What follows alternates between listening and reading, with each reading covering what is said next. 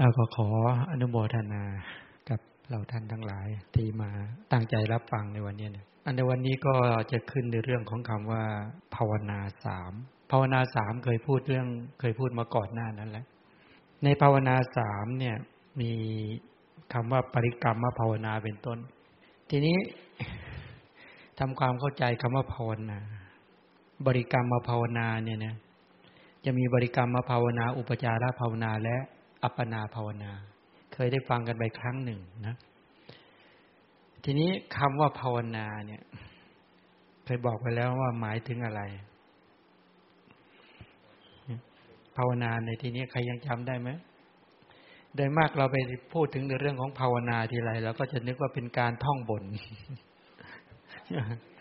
คำว่าภาวนาเนี่ยโดยมากก็จะไปนึกถึงการท่องบนใช่ไหมเคยภาวนาไหมบอกไปภาวนามาหรือยังคำนี้รู้สึกมันเป็นคำขังยังไงชอบคนปริกรรมภาวนาอุปจารภาวนาอัปปนาภาวนาเจติติสโสภาวนาภาวนามี3อย่างมีบริกรรมภาวนาอุปจารภาวนาและอัปปนาภาวนาใช่ไหม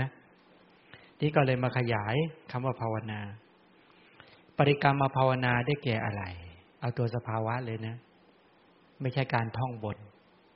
ปริกรรมภาวนาเนี่ยหรือบริกรรมภาวนาเนี่ยมันได้แก่มหากุศลตัวสภาวธรรมจริงๆได้แก่มหากุศล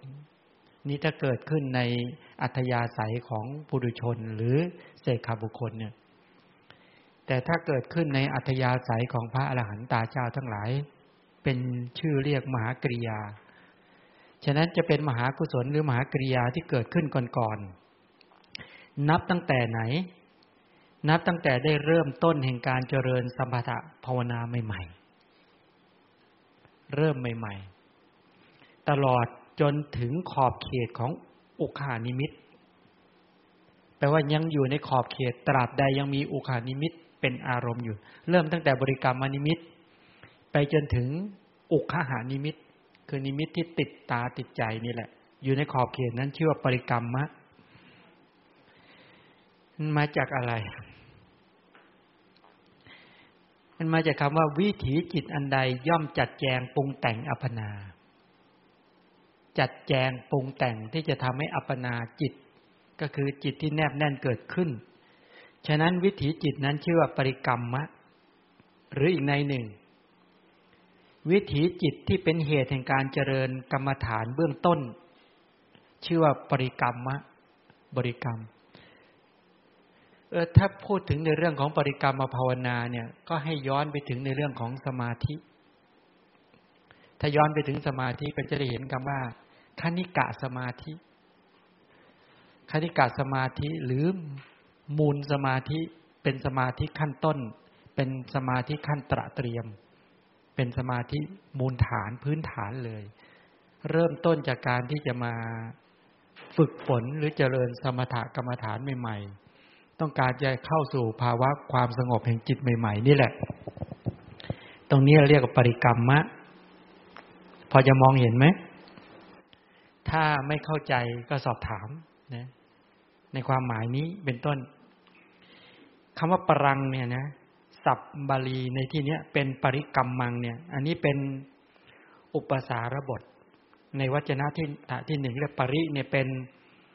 ธาตุวัฏฐานุวัตนะอุปสารปทะก็หมายความว่าไม่มีการแสดงเนื้อความโดยเฉพาะแต่เป็น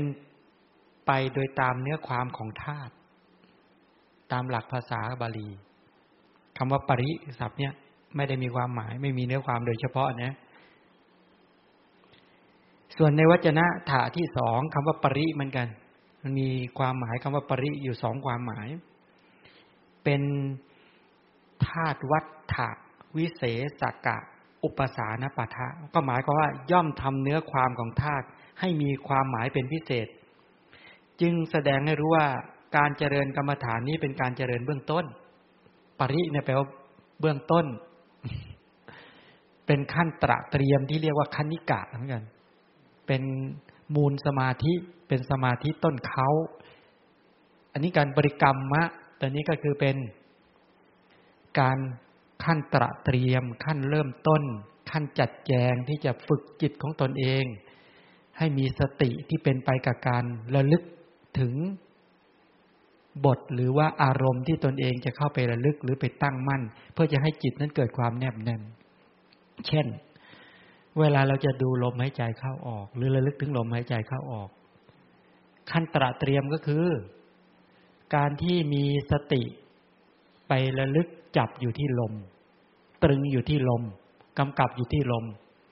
หายใจเข้าและลมหายใจออกการเริ่มต้นในการกระทำเป็นเบื้องต้นอย่างนี้เขาเรียกอะไรเขาเรียกบริกรรมปริกรรมะเป็นการตระเตรียมเบื้องต้นวิถีจิตที่จัดแจงปรุงแต่งอัปปนาหรือวิถีจิตที่เป็นเหตุแห่งการเจริญกรรมฐานเบื้องต้นตอนนั้นน่ะวิถีจิตก็คือตัวกุศลจิตนี่แหละตรงนี้ต้องเข้าใจให้ชัดนะถ้าย้อนถามกลับเดี๋ยวตอบไม่ได้อีกเดี๋ยวไม่เข้าใจอีกวิถีจิตคืออะไรความคิดที่เป็นกุศลที่กำลังเข้าไประลึกถึงกรรมฐานที่ปรากฏอยู่เฉพาะหน้าเช่นอะไรเช่นระลึกถึงกสิณ10อสุภะ10เป็นต้นหรือแม้แต่ดูลมหายใจเข้าออกฉะนั้นวิถีจิตที่เริ่มมาจดจ่อหรือมาระลึกหรือมาจับที่มีสติกำกับอยู่มีสติกำกับอยู่จับอยู่ที่ลมหายใจเข้าหรือลมหายใจออกเริ่มตั้งแต่เบื้องต้นเป็นต้นไปเนี่ยเขาเรียกปริกรรมเขาเรียกปริกรรมนั้นแปลว่าเราเริ่มต้นในการที่จะเริ่มจัดแจงอะไรจัดแจงปรุงแต่งเพื่อทำให้จิตแนบแน่นหรืออัปปนาให้เกิดขึ้นเป็นการกระทำเบื้องต้นวัตถุประสงค์ของการเจริญสมถกรรมฐานเพื่ออะไรเพื่อต้องการภาวะความสงบแห่งจิตถามว่าจิตที่ไม่สงบเพราะอะไรเพราะมีความติดใจใฝ่กระสันไปย้อมจิตไว้เหมือนสีเหมือนน้ำเนี่ยน้ำที่มีสีแดงน้ำที่มีสีดำน้ำที่มีสีเหลืองน้ำที่มีสีเข้มไปผสมปนเปอยู่ในภาชนะถามว่าเราต้องการอยากจะดูเงาหน้าของเราเนี่ยให้เห็นเงาหน้าของเราในภาชนะนั้นสามารถเห็นได้ไหมเห็นชัดไหมไม่ชัดเลยเพราะอะไรน้ำมันมีสีจิตของเราที่ไม่ตั้งมั่นไม่แข็งแรงทั้งหลายเหล่านี้ก็เพราะมีสีก็เลยกามฉันทะไปย้อมอยู่ก็เลยไม่เห็นอะไรชัดหรืออีกอย่างหนึ่ง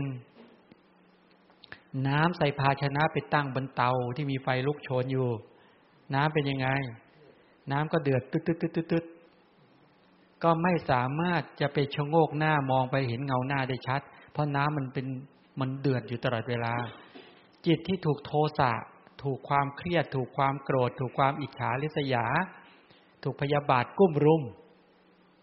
ก็เดือดตึ๊ดๆๆอย่างนั้นแหละก็ไม่อาจจะเป็นสมาธิได้ก็ไม่สามารถจะจัดแจงปรุงแต่งให้เป็นอัปปนาเป็นต้นได้เริ่มต้นก็ไม่เป็นแล้วหรือถ้าน้ำถูกจอกแหนในภาชนะใหญ่ๆถูกจอกแหนปกคลุมทั้งหมดเป็นยังไงชะโงกไปแล้วมองเห็นเงาหน้าตัวเองได้ไหมจิตที่ถูกความหดหู่ท้อถอยความเซ็งความซึมเขาเรียกถีนมิทะกุ้มรุมก็เป็นเหมือนน้ำถูกจอกแหนปกคลุมอยู่ก็ไม่สามารถจะใสสะอาดแล้วเห็นได้ชัดได้น้ำที่ถูกลมพายุพัดต้องเป็นไงเป็นริ้วขึ้นกระเพื่อมอยู่ในภาชนะเราไปส่องเงาหน้าในภาชนะชะโงกไปก็ไม่เห็นใบหน้าได้ชัดแม้ชั้นใดจิตที่ถูกความฟุ้งซ่านรำคาญใจมากระทบกระทั่วมุทจักกุกุจจะเนี่ยกุ้มรุมก็เป็นอย่างนั้นไม่สามารถที่จะดิ่งหรือนิ่งเป็นอารมณ์เดียวได้น้ำที่เอาโคลนตมไปผสมแล้วไปตั้งไว้ในที่มืดชะโงกหน้าดูยังไงจะเห็นเงาหน้าไหมแค่โคลนตมก็ไม่ได้แล้วนี่ไปตั้งไว้ที่มืดอยู่จิตที่มีวิจิกิจฉาความลังเลสงสัยเป็นจิตที่มืดบอดนี่คือตัวสนิมของจิตเหตุที่จิตเนี่ยไม่สามารถจะใสสะอาดหรือตั้งมั่นหรือเป็นจิตที่ ควรต่อการงานหรือเป็นจิตที่ผ่องใสตั้งมั่นหรือตั้งมั่นในอารมณ์ใดอารมณ์หนึ่งไม่ได้ก็เพราะจิตนี้ถูกกามฉันทะความติดใจใฝ่กสันพยาบาทความโกรธถีนมิทะหดหู่ท้อถอยอุทธัจจะกุกุจจะฟุ้งซ่านรำคาญใจวิจิกิจฉาความลังเลสงสัยมันกุ้มรุมการมาเริ่มทำปริกรรมะครั้งแรกก็เป็นกิจกรรมในการที่จะสกัดเอากามฉันทะเป็นต้นเนี่ยออกจากจิตเพื่อให้จิตนั้นใสสะอาดเอี่ยมอ่องผ่องแผ้วไม่มีมลทินคือกิเลสเข้าใจยังถ้าไม่รู้จุดมุ่งหมายของการทำสมถะก็ไม่ได้ประโยชน์เลยนี่การทำสมถะกรรมฐานก็คือวัตถุประสงค์อย่างนี้อุปมาเหมือนทองถ้ายังมีทั้งเหล็กมีทั้งตะกั่วมีทั้งดีบุกมีทั้งทองแดงมีทั้งเงิน5อย่างผสมอยู่มันก็ไม่เป็นทองที่บริสุทธิ์ถ้าปรารถนาอยากจะได้ทองที่บริสุทธิ์ก็ต้องสกัดเหล็กออกตะกั่วออกทองแดงออกเอาเงินออกเอาดีบุกออกให้เหลือแต่ทองล้วนๆเมื่อได้ทองล้วนๆสุกปลั่งแล้วจึงเอาทองล้วนๆไปทำแหวนทำสร้อยทำนาฬิกาทำสุวรรณมาลาทำเครื่องประดับอย่างนี้เป็นต้นจิตที่มีกามฉันทะพยาบาทถีนมิทะอุทธัจจะกุกุจจะวิจิกิจฉาก้มรุมเป็นจิตที่เดินวิปัสสนาญาณไม่ได้เป็นจิตที่ไม่คู่ควรที่จะไปรู้เห็นตามความเป็นจริงได้เป็นเหมือนน้ำขุ่นก็ไม่สามารถเห็นหอยเห็นกุ้งเห็นปูเห็นปลาที่แบกว่ายไปมาอยู่แม้ฉันใดสภาพจิตนี้เหมือนกันมันมีทั้งเจตสิกมีทั้งสภาวธรรมเกิดร่วมในจิตเยอะแยะหมดเห็นไม่ได้เพราะมันขุ่นมันมีตัวความกำหนัดเข้าไปกุ้มรุมอยู่ปิดบังอยู่มีขัดเคืองปิดบังอยู่มีความหดหู่ท้อถอยปิดบังอยู่มีความฟุ้งซ่านรำคาญใจปิดบังอยู่มีความลังเลสงสัยปิดบังอยู่มันมองอะไรก็ไม่เห็นมืดตื้อเหมือนม้าเวลาเอาแว่นสีไปใส่ให้มันโอ้มันก็เห็นมั่วเลยเห็นหญ้าแห้งเป็นหญ้าเขียว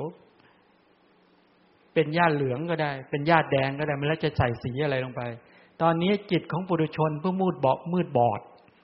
เป็นจิตที่ถูกย้อมเต็มไปหมดไม่สามารถที่จะเข้าไปเห็นความจริงอะไรได้เราก็สอนวิปัสสนาญาณกันปลอมๆแล้วก็อยู่กับทานศีลภาวนาปลอมๆกันอยู่นี่แหละไม่มีวิธีการสกัดที่ถูกต้องก็ไปเรียนกันไปสิเรียนทานศีลภาวนาปลอมๆว่าถามว่าเจริญสมถะเพื่ออะไรบอกเพื่อสกัดนิวรธรรมกำจัดนิวรธรรมออกจากจิตเอานิวรธรรมออกจากจิตแล้วจะได้อะไรจะได้ความสว่างความใสความสะอาดเอี่ยมอ่องผ่องแผ้วของจิตและได้ความแข็งแรงตั้งมั่นของจิตจิตที่ไม่มีโทษจิตที่ไม่มีโรคจิตที่ไม่มีของเสียจิตที่สะอาดเอี่ยมอ่องผ่องแผ้วจิตที่ไม่มีมลทินจิตที่ไม่มีริ้วคลื่นจิตที่ไม่สั่นไหวได้จิตอย่างนี้แล้วไปทำอะไรต่อจะได้ไปเดินวิปัสสนาญาณต่อฉะนั้นจึงเริ่มต้นตั้งแต่ปริกรรมเขาเรียกปริกรรมภาวนาการทำวิถีจิตที่กุศลจิตเนี่ยให้เกิดขึ้นบ่อยๆติดต่อกันเป็นกิจกรรมในการที่จะสกัดจิตที่สกปรกหรือไอ้สนิมเขาเรียกมลทินของจิตสนิมของจิตสิ่งที่ทำให้จิตนั้นเนี่ยไม่สะอาดเอี่ยมอ่องออกไปเข้าใจยังเขาจึงเริ่มต้นตั้งแต่บริกรรมมาภาวนานี่จะแปลยังไงภาวนาในบริกรรมแปลย้อนกลับมาเลยเนี่ยก็คือการทำวิถีจิตนะเกิดขึ้นปริกรรมะนี่คือเป็นการวิถีจิตอันใดย่อมจัดแจงปรุงแต่งจิตเพื่อให้จิตเข้าถึงความแนบแน่นเพื่อให้จิตนั้นเข้าถึงความตั้งมั่นเพื่อให้จิตนั้นเข้าถึงความใสสะอาดให้จิตที่ไม่มีมลทินนี่แหละคือกิจกรรมในการจัดแจงปรุงแต่งเขาเลยเรียกว่าปริกรรมะภาวนาก็ทำจิตเหล่านี้เกิดขึ้นเข้าใจยังหลวงนาเข้าใจยังพอจะชัดไหมฉะนั้นไม่ใช่ไปนั่งเฉยๆหรือไปนั่งอย่างไร้ร่องรอยหรือไปนั่งในทิศทางหรือไปขับเน้นแค่ไปนั่งบริกรรมพุทโธพุทโธไม่ใช่ถ้าไม่เข้าใจจบหรือไม่จบแปลว่าอะไรไปไม่เป็น ไปไม่เป็นเห็นไหมไม่ใช่ว่าแต่ทำไมบริกรรมไปเถอะครูบาอาจารย์ให้บริกรรมแบบนี้กับบริกรรมมาหายใจเข้าพุทหายใจออกโทบ้างหรือหายใจเข้านับ1หายใจออกนับ2บ้างหรือว่าหายใจเข้า1หายใจหรือว่าหายใจเข้าหายใจออกนับ1เป็นต้นบ้างเถียงกันไม่จบหรือว่าบางคนใส่สัมมาอรหังเข้าไปอีกถ้าไม่เข้าใจสาระจบเลยอันนี้คือรูปแบบสาระสำคัญรูปแบบก็สำคัญอยู่แต่สาระสำคัญไม่ถ้าไม่เข้าใจสาระจบเลยนะงานนี้จบไม่จบจบแล้วหยุดได้ยังนี่เป็นอย่างนี้นะนี่ปริกรรมมามันต้องมีการนี่แหละคือการจัดแจงปรุงแต่งอัปปนาหรือวิถีจิตที่เป็นเหตุแห่งการเจริญกรรมฐานเบื้องต้นก็เรียกบริกรรมภาวนาเนี่ยเป็นเหตุแห่งการเจริญกรรมฐานเบื้องต้นแล้วมีจุดมุ่งหมายเลยนะว่าจะต้องจัดแจงปรุงแต่งจิตประดับจิตเนี่ยเพื่อให้จิตเข้าถึงอัปปนาอัปปนาแปลว่าอะไรแนบแน่นไม่ใช่ไปนั่งเฉยๆไปดูลมเข้าลมออกเขาถามนั่งทำไมก็นั่งเล่นๆไปงั้นไม่ใช่มีจุดมุ่งหมายชัดไม่ใช่ไม่ชัดนี่อัปปนาเป็นลักษณะแบบนี้นี่เป็นการเจริญกรรมฐานนี้เป็นการเจริญเบื้องต้นฉะนั้นวิถีจิตที่จัดแจงปรุงแต่งอัปปนาหรือวิถีจิตที่เป็นเหตุแห่งการเจริญกรรมฐานเบื้องต้นนี่แหละผู้ปฏิบัติถ้าใครปฏิบัติแล้วเขาเรียกว่าโยคีถ้าเป็นพระเขาเรียกว่าพระโยคีพอบอกได้ยินคำว่าพระโยคีบุคคลนี่แปลว่าอะไร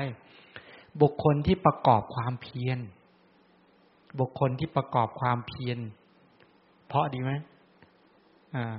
ถ้าหลวงนาไปปฏิบัติกรรมฐานเขาเรียกว่าพระโยคีบุคคลถ้าโยมที่นั่งฟังอยู่เนี้ยบอกไปเจริญกรรมฐานก็เรียกโยคีบุคคลแปลว่าบุคคลที่กำลังประกอบอะไรประกอบความเพียรไม่ใช่ความเพียรอย่างเดียวนะประกอบความเพียรด้วยประกอบสติด้วยประกอบสมาธิด้วยประกอบคือไปจัดแจงปรุงแต่งศรัทธาวิริยะสติสมาธิปัญญาให้เกิดขึ้นเพื่อจะเข้าถึงความตั้งมั่นแห่งจิตเรามีภารกิจเรามีพันธกิจในการที่จะทำจิตเหล่านี้ให้เกิดขึ้นให้ได้ไม่ใช่ไปนั่งเฉยๆแล้วไม่รู้เรื่องรู้ราวเลย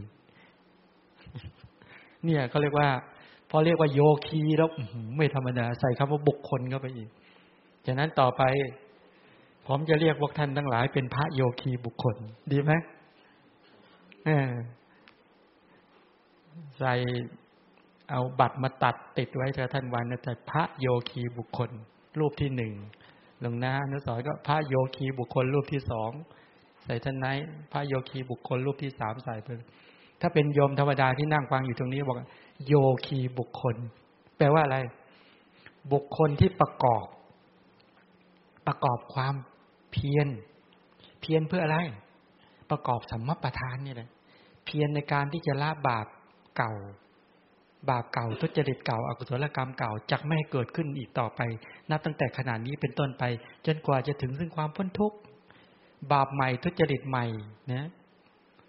ที่ยังไม่เคยเกิดและจะเกิดเนี่ยจะไม่ให้เกิดขึ้นนับตั้งแต่วันนี้เป็นต้นไปจนกว่าจะถึงซึ่งความพ้นทุกข์แล้วก็จะประกอบกุศลคือศีลสมาธิปัญญาที่ยังไม่เกิดให้เกิดขึ้นแล้วก็จะประกอบศีลสมาธิปัญญาที่เกิดขึ้นแล้วให้เจริญไพบูลย์พิญโยภาพยิ่งขึ้นไป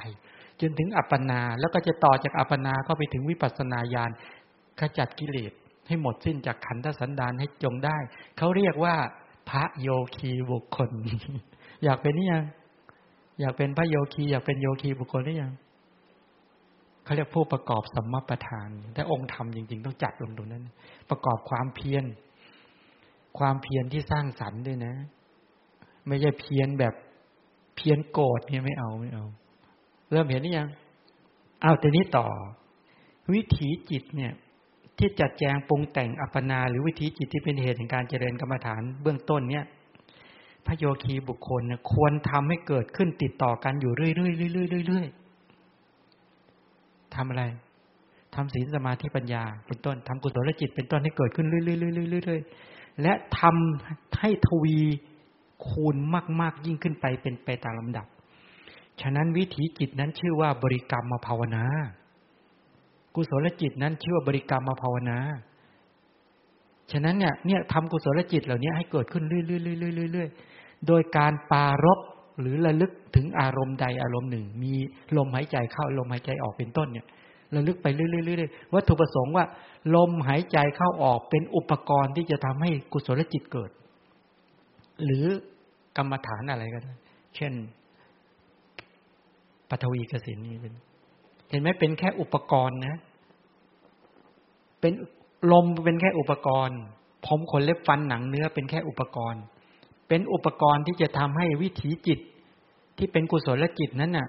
ไปตั้งในอารมณ์นั้นแล้วมีสติจับในอารมณ์นั้นแล้วระลึกในอารมณ์นั้นแล้วเนี่ยตรึงอารมณ์นั้นไว้แล้วก็ทำให้กุศลจิตเกิดขึ้นเรื่อยๆๆๆติดต่อกันอย่างติดต่อและต่อเนื่องไม่ให้บาปแทรกได้เลยนั่นแหละบริกรรมภาวนาเริ่มแล้ว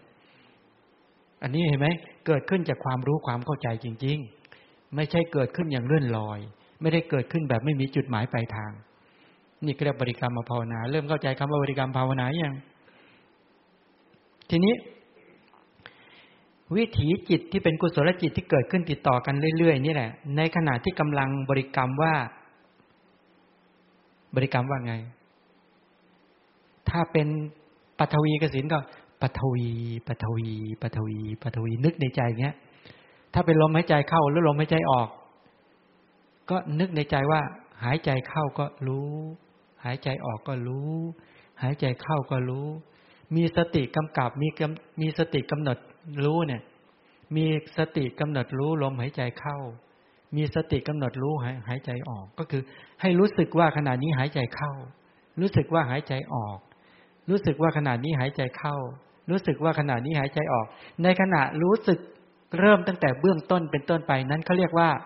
บริกรรมภาวนาถ้าไม่รู้สึก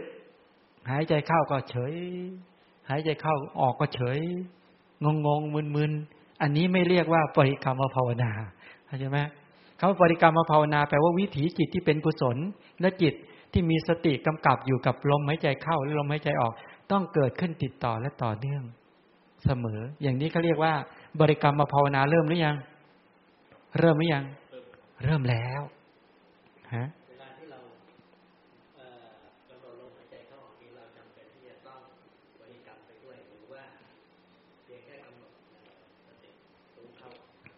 ไอ้การที่มีสติรู้สึกว่าหายใจเข้าและหายใจออกเนี่ยเรียกว่าบริกรรมแล้วครับ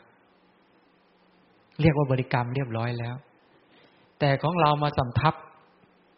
มายุคหลังมาสำทับบอกว่าให้มันชัดลงไปอีกพอรู้สึกว่าหายใจเข้าก็ให้พุทพอหายใจออกก็โทก็ไปอีกอันนี้รุ่นหลังแต่ถ้าในตำราในคัมภีร์อรรถกถาฎีกาเขาให้นับหายใจเข้า1ออก1อย่างนี้เป็นต้นเนี่ยเห็นไหมให้นับวิธีการนับก็มีหลายวิธีแต่จริงๆคำว่าปริกรรมเนี่ยมันสำลิดผลตรงที่มีสติรู้สึกว่าหายใจเข้ามีสติว่าหายใจออกตรงนั้นน่ะเรียกว่าปริกรรมภาวนาถ้าทำให้ติดต่อเนื่องโดยสติไม่หลุดหายไปเลยนะบริกรรมภาวนาเกิดขึ้นทำให้วิถีจิตกุศลจิตเกิดขึ้นติดต่อกันทั้งหายใจเข้าหายใจออกนี่บริกรรมภาวนาไปได้เรื่อยๆๆเห็นยังไม่ใช่บริกรรมคือท่องบนอย่างที่เราว่านี่เราบริกรรมของในความหมายของท่านกับในความหมายของคนในยุคนี้คนละอย่างบางคนว่าอ้าวนิมนต์เกจิอาจารย์มาบริกรรมหน่อยของจะได้ขลังไปใหญ่เลยแต่เนี้ยเลยกลายเป็นปลุกเสกไปเลยทีนี้ใช่ไหมก็อันนั้นก็ว่ากันไปยาวเลยถ้าจะคุยเรื่องนี้พอจะชัดไหมรู้ในพระศาสนารู้อะไรต้องรู้ให้ชัดนะถ้าไม่ชัดไม่ใช่รู้แบบคลุมเครือไม่ใช่เนี่ยไม่ใช่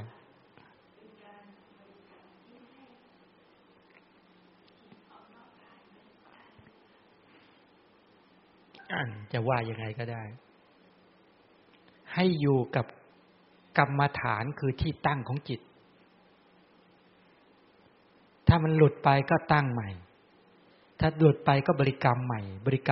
คำบริกรรมก็คือมีสติระลึกรู้สึกตึกใหม่นั่นแหละเรียกบริกรรมให้ติดต่อและต่อเนื่องทีนี้ วิถีจิตหรือกุศลจิตที่เกิดขึ้นติดต่อกันเรื่อยๆในขณะที่กำลังบริกรรมว่าเข้าออกอะไรเงี้ยถ้าเป็นปฐวีเป็นบริกรรมในด้านของกสิณนะเช่นปฐวีเงี้ยหรือปฐวีกสินังเช่นเราเพ่งดิน1 คืบกับ4 นิ้วทำเป็นดินเป็นวงกลมแล้วก็เพ่งใช่ไหมพอเพ่งกับบริกรรมว่าในใจนะดินระลึกอยู่เงี้ยใจจิตสติที่ระลึกถึงดินให้จิตเกิดขึ้นติดต่อต่อเนื่องเงี้ยนี่ก็เรียกว่าบริกรรมหรือถ้าลมหายใจเข้าออกอย่างที่บอกเมื่อกี้วิถีจิตนั้นชื่ออะไรชื่อว่าบริกรรมภาวนาไอ้ตัววิถีจิตที่เกิดขึ้นกุศลจิตที่เกิดขึ้นนั้นนะที่ติดต่อเนื่องเขาเรียกบริกรรมภาวนามาจากคำว่าปริกรรมมันจะตังภาวนาจาติปริกรรมภาวนาวิถีจิตใดชื่อว่าบริกรรมด้วยชื่อว่าภาวนาด้วยฉะนั้นวิถีจิตนั้นชื่อว่าปริกรรมภาวนาวิถีจิตใดกุศลจิตใดชื่อว่าบริกรรมด้วยชื่อบริกรรมก็คือสติที่กำลังระลึกดูลมหายใจเข้าลมหายใจออกรู้สึกตัวรู้สึกว่าขณะนี้หายใจเข้ารู้สึกว่าขณะนี้หายใจออกรู้สึกว่าขณะนี้หายใจเข้ารู้สึกว่าขณะนี้หายใจออกนั่นแหละเรียกบริกรรมและทำให้เกิดขึ้นเจริญขึ้นทำให้กุศลจิตเกิดขึ้นติดต่อกันอย่างติดต่อและต่อเนื่องด้วยจึงชื่อว่าภาวนาเมื่อรวมกันแล้วส่วนที่กันแล้วจึงเรียกว่าปริกรรมภาวนาถ้าไม่เจริญขึ้นไอ้วิถีจิตนั้นถ้ากุศลจิตนั้นไม่เกิดขึ้นติดต่อกันเจริญขึ้นไม่เรียกว่าบริกรรมภาวนาถ้าจะภาวนาแปลว่ากุศลจิตต้องเกิดขึ้นเรื่อยมีพลังมากขึ้นเรื่อยจัดแจงมากขึ้นจัดแจงมากขึ้นจัดแจงให้มีพลังมากขึ้นมีความเชื่อมั่นมากขึ้นมีความเพียรมากขึ้นมีสติแข็งแรงมากขึ้นสมาธิก็เริ่มตั้งมั่นมากขึ้นปัญญาก็รู้ชัดได้มากขึ้นเรียกว่าปริกรรมภาวนาเริ่มโอเคหรือยังเนี่ยถ้าอย่างนี้เขาเรียกว่าชัดรู้ต้องชัดในพระศาสนานี่ห้ามมีใครสอบถามอะไรไหมคำว่าวิถีนี่แปลว่ามันเกิดเป็นแถวเป็นแนวเหมือนว่าวิถีแปลว่าทางเดินของจิตการเกิดขึ้นของจิตที่เกิดขึ้นติดต่อต่อเนื่องในการระลึกเรื่องอะไรอยู่นั่นแหละวิถีจิตมีใครถามอะไรไหม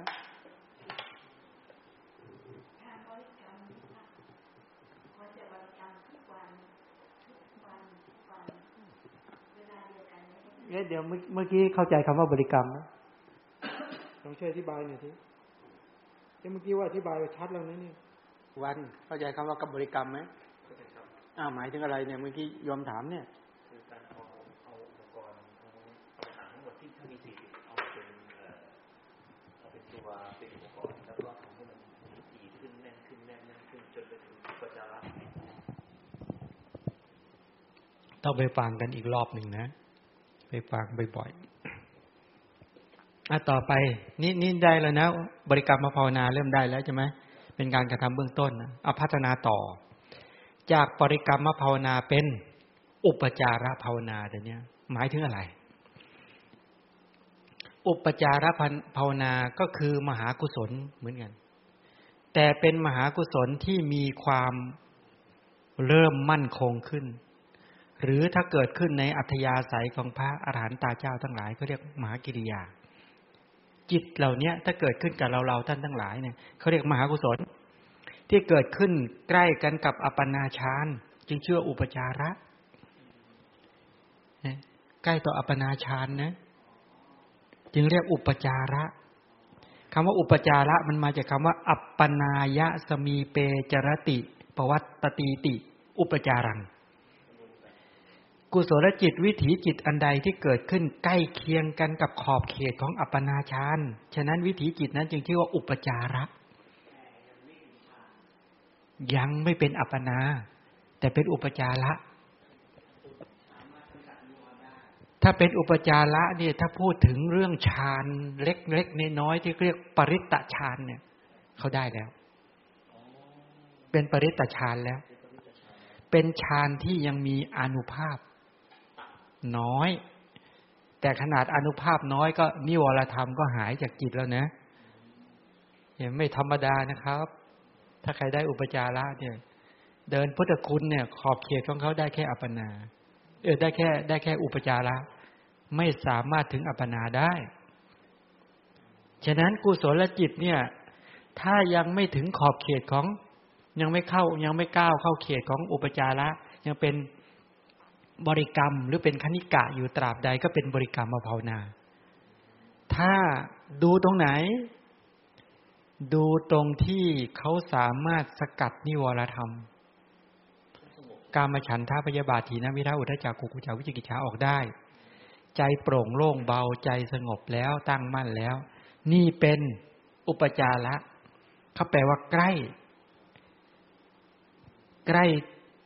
เคียงกับขอบเขตของอัปปนาฌานฉะนั้นจึงเรียกว่าอุปจาระวิถีจิตที่ชื่อว่าอุปจาระนี่แหละพระโยคีก็ดีโยคีก็ดีผู้ประกอบความเพียรเนี่ยควรกระทำให้เกิดขึ้นเรื่อยๆโดยให้ทวีมากยิ่งขึ้นไปฉะนั้นวิถีจิตนี้ชื่อว่าอุปจาระมาจากอะไรเนี่ยอุปจารัญจะตังภาวนาจาติอุปจาระภาวนาวิถีจิตใดชื่อว่าอุปจาระด้วยชื่อว่าภาวนาด้วยวิถีจิตนั้นชื่อว่าอุปจาระภาวนาคำว่าชื่อว่าอุปจาระแปลว่าอยู่ใกล้ด้วยอยู่ใกล้ขอบเขตของอัปปนาที่เราจิตแนบแน่นด้วยแล้วก็กำลังเข้าถึงความเจริญทวีคูณมากๆยิ่งขึ้นไปด้วยนี่เรียกว่าอุปจาระภาวนาใช่ไหมถ้าใกล้อย่างเดียวแต่ไม่เจริญขึ้นเป็นไปตามลำดับจะเป็นภาวนาได้ภาวนาแปลว่าเจริญขึ้นเกิดขึ้นมีขึ้นใช่ไหมล่ะเป็นอุปจาระด้วยเป็นภาวนาด้วยเรียกว่าอุปจาระภาวนาทีนี้ไอ้ตัวอุปจาระภาวนาเนี่ยในขณะที่เป็นอุปจาระภาวนาเนี่ยแปลว่าจิตเริ่มเป็นอิสระจากกิเลสได้ยังเป็นแล้วสกัดความกำหนัดขัดเคืองหดหู่ท้อถอยฟุ้งซ่านรำคาญใจลังเลสงสัยออกจากจิตได้หรือยังออกได้แล้วตรงนี้มันเป็นภารกิจเป็นภารกิจที่ยากแต่ถ้าใครทำได้จะมีความสุขมากถ้าท่านไปทำกันได้วันนี้ท่านจะมีความสุขวันนี้ใช่ไหมมันก็อยู่ที่เราจะมันจะเป็นความสุขมันจะเป็นความปลอดโปร่งจะเป็นความโล่งเบามากภาวะอย่างนี้ก็นับว่าดีแล้วนี่เรื่องภาวนาได้กี่ภาวนาแล้วได้2ภาวนาแล้วนะ1บริกรรมภาวนา2อุปจารภาวนาบริกรรมภาวนากับอุปจารภาวนาต่างกันตรงไหนต่างตรงที่ว่าบริกรรมภาวนายังไม่สามารถขจัดนิวรธรรมไม่ออกจากใจได้แต่ถ้าเข้าถึงอุปจารภาวนาแปลว่า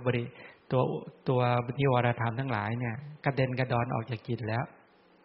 แต่ภารกิจยังไม่จบ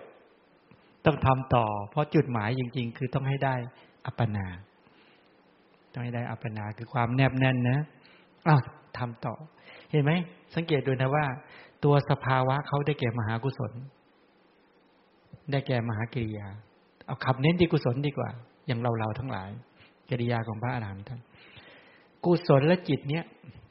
หรือมหากุศลแล้วถ้าเป็นมหากุศลแบบเดี๋ยวก็รับรูปเป็นอารมณ์เสียงเป็นอารมณ์กลิ่นเป็นอารมณ์ก็เป็นมหากุศลที่ไม่แข็งแรงเช่นไปให้ทานรักษาศีลมันก็ยังเป็นกุศลที่ยังอ่อนแออยู่นะแต่อ่อนแอก็มีผลมากมีอานิสงส์มากนะแต่ถ้าเป็นกุศลที่มีการฝึกนะจัดแจงเพื่อต้องการให้เข้าถึงความตั้งมั่นจัดแจงปรุงแต่งเพื่อให้จิตแนบแน่นคืออัปปนาให้เกิดขึ้นอุปจาระเป็นทางผ่านเป้าหมายจริงๆคืออัปปนาเพราะว่าบริกรรมภาวนาเขาต้องการจัดแจงปรุงแต่งอัปปนานะใช่ไหมล่ะเหมือนเราต้องการอยากจะไปเชียงใหม่ถ้าวิ่งขึ้นไปจากกรุงเทพออกจากกรุงเทพมันต้องผ่านอะไร ผ่านปทุมผ่านอยุธยาก่อนใช่ไหมไปตามลำดับเนี่ยสระบุรีก็ไล่ไปเถอะไล่ไปเรื่อยๆๆแต่เราต้องการไปเชียงใหม่นี่เหมือนกันต้องการจริงๆเนี่ยบริกรรมภาวนาเขามีจุดหมายคือต้องการจัดแจงปรุงแต่งอัปปนาจิตให้เกิดฌานจิตให้เกิดฉะนั้นเขาต้องผ่านอุปจาระเป็นทางผ่านแต่อุปจาระนี่ก็นับว่าโอ้โหในยุคนี้แค่ได้อุปจาระนี่ก็เบิกบานผ่องใสกันไม่รู้เท่าไหร่แล้วบางคนบอกโอ้โหสำลิดผลแล้วแค่อุปจาระแค่นั้นน่ะไปใหญ่แล้วตอนนี้ดึงไม่อยู่แล้วบางคนได้แค่อุปจาระแค่นี้บางคนดึงไม่กลับแล้วโดยเฉพาะที่เป็นไม่ได้แนบแน่นกับครูอาจารย์หรือกัลยาณมิตรที่ชาญฉลาดด้วยแล้วไปเองสำคัญมั่นหมายเป็นคุณวิเศษกันเยอะแยะหมดแล้วแต่ก็ไม่เป็นไรพอให้ได้เถอะเอาต่อไปอัปปนาภาวนาคืออะไรอัปปนาเนี่ยเป็นชื่อของอะไรแหมถ้าเจาะลงไปจริงๆเป็นชื่อของวิตกนะครับในยะแรกนี้ก่อนเนี่ยเป็นชื่อของวิตกโดยตรงนะส่วนมหคตจิตก็ดีโลกุตระก็ดีเจตสิกที่เรียกว่าอัปปนานั้นเป็นการเรียกโดยอ้อมตามในแห่งเขาเรียกว่าอวยะวูปจารนัยก็หมายความว่ายกชื่อของวิตกขึ้นมาตั้งไว้ในธรรมที่ประกอบกันกับวิตกเนี่ยโดยตรงก็คือวิตกโดยอ้อมก็คือนั่นแหละมหคตะตรงนี้วจนะถาก็มาจากคำว่าอเปติสัมปยุตตธรรมเมอารัมมนังอภินิโรเปติติอัปปนาพูดบาลีโยมอาจจะไม่ค่อยเข้าใจกันเอาแปลเลยธรรมชาติใดย่อมยกสัมปยุตตธรรมขึ้นสู่อารมณ์เฉพาะหน้าฉะนั้นธรรมชาตินั้นได้แก่อัปปนาธรรมชาติที่ยกสัมปยุตตธรรมคืออะไรวิตกธรรมชาติที่ยกสัมปยุตตธรรมขึ้นสู่อารมณ์แต่วิตกในที่นี้เป็นวิตกที่ในมหคตจิตเป็นวิตกที่ในรูปาวจรจิตไม่ใช่วิตกในกามจิตถ้าวิกามเรียกยกเช่นยกไปในกามเนี่ยเช่นตรึกเรื่องคิดเรื่องกามเขาเรียกกามวิตกคิดพยาบาทปองร้ายคนอื่นเขาเรียกเป็นพยาบาทวิตกคิดเบียดเบียนให้คนอื่นเดือดร้อนเขาเรียกเป็นวิหิงสาวิตกใช่ไหมแต่ในที่นี้ขับเน้นมาเรื่องเนกขัมมะวิตกเนกขัมมะในที่นี้ก็คือออกจากกามฉะนั้นสัมปยุตตธรรมที่ถูกยกขึ้นมาด้วยกำลังของวิตกเนี่ยธรรมชาติใดยกสัมปยุตตธรรมคือวิตกเนี่ยเขาเกิดร่วมกันกับจิตและเจตสิกอื่นๆในจิตนี่นะในจิตของมนุษย์เราเนี่ยไม่ใช่มีจิตอย่างเดียวมีเจตสิกธรรมเกิดร่วมด้วยเขาเรียกว่าจิตเป็นวิญญาณขันธ์เวทนาสุขทุกข์ที่เกิดในใจเป็นเวทนาขันธ์สัญญาคือความจำก็เป็นสัญญาขันธ์เจตสิกที่เหลือเป็นสังขารขันธ์ทีนี้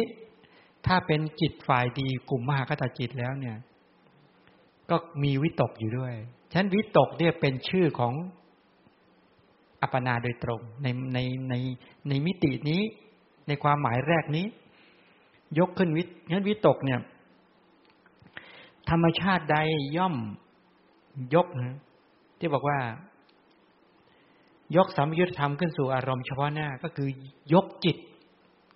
ยกเจตสิกให้ขึ้นสู่อารมณ์หรือตั้งมั่นในอารมณ์เฉพาะหน้าเช่นในนิมิตทั้งหลายเนี่ยมีปฏิภาคนิมิตเป็นต้นเนี่ยนะในขณะที่ยกจิตขึ้นสู่อารมณ์เฉพาะหน้าฉะนั้นธรรมชาตินั้นชื่อว่าอัปปนาได้แก่วิตกองค์ฌานวิตกองค์ฌานที่ประกอบกับมหคตจิตและวิตกเนี่ยนี่วิตกทำงานแล้วทีนี้ธรรมชาติใดเป็นอัปปนาด้วยเป็นการกระทำที่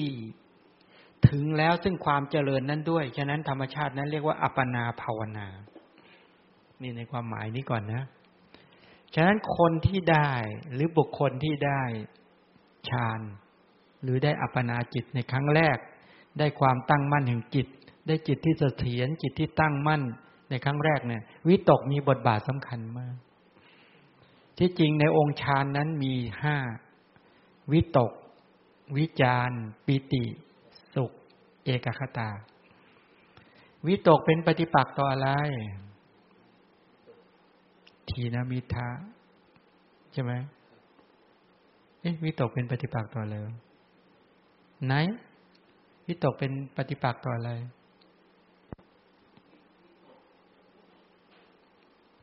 ปีติเป็นปฏิปักษ์ต่อพยาบาทเอกคตาเป็นปฏิปักษ์ต่อกามฉันทะสุขเวทนาก็เป็นปฏิปักษ์ต่อทุกขเวทนาทั้งหลายเป็นต้นเหล่านี้แล้ววิตกอะวิจารณ์น่ะวิจารณ์เป็นปฏิปักษ์ต่อวิจิกิจฉาวิตกก็เป็นปฏิปักษ์ต่อถีนมิทะใช่ไหมไม่ไหวหาที่พึ่งแถวนี้ไม่ค่อยได้หาที่พึ่งคนฟังข้างนอกก็ไม่ตอบกันสักทีลำบากจริงเหมือนอยู่เดียวดายยังไงก็ไม่รู้เหมือนอยู่ในท่ามกลางคนแต่ก็เดียวดายไร้มิตรไร้เพื่อน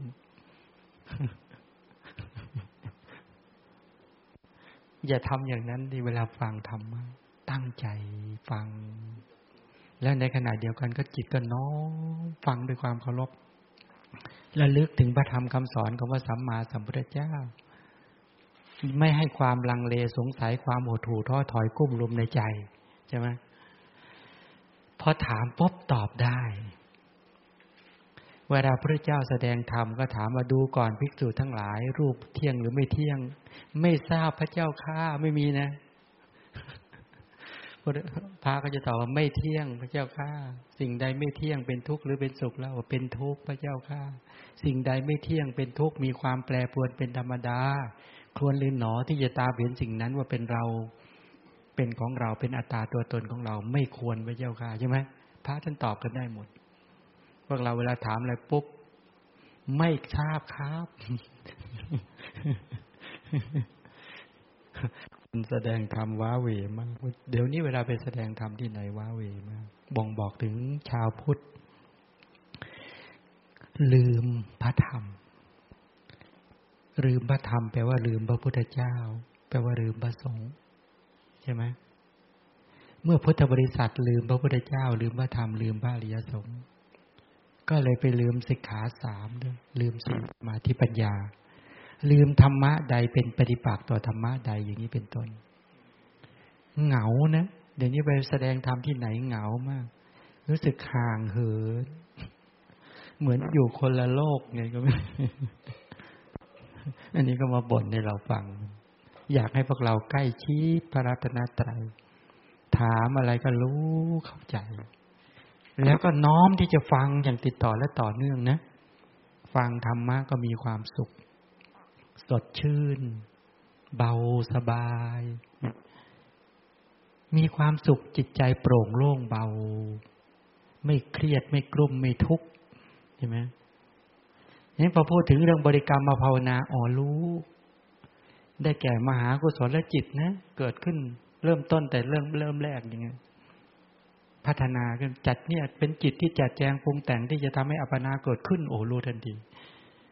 พอพูดถึงอุปจาระบอกวิถีจิตที่อยู่ใกล้ขอบเขตของอัปปนาจิตแปลว่าพัฒนาขึ้นมาแล้วทวีคูณขึ้นมากขึ้นเป็นไปตามระดับในด้านของความตั้งมั่นนิวรธรรมเริ่มหลุดจากจิตแล้วพอถึงอัปปนาเนี่ยเข้าถึงความแนบแน่นตั้งมั่นไม่หวั่นไหวเป็นฌานจิตเป็นมหคตจิตเป็นจิตที่เป็นใหญ่เป็นจิตที่ประเสริฐเพราะว่าสามารถละบาปอกุศลกรรมอันชั่วร้ายก็คือพวกกามธรรมได้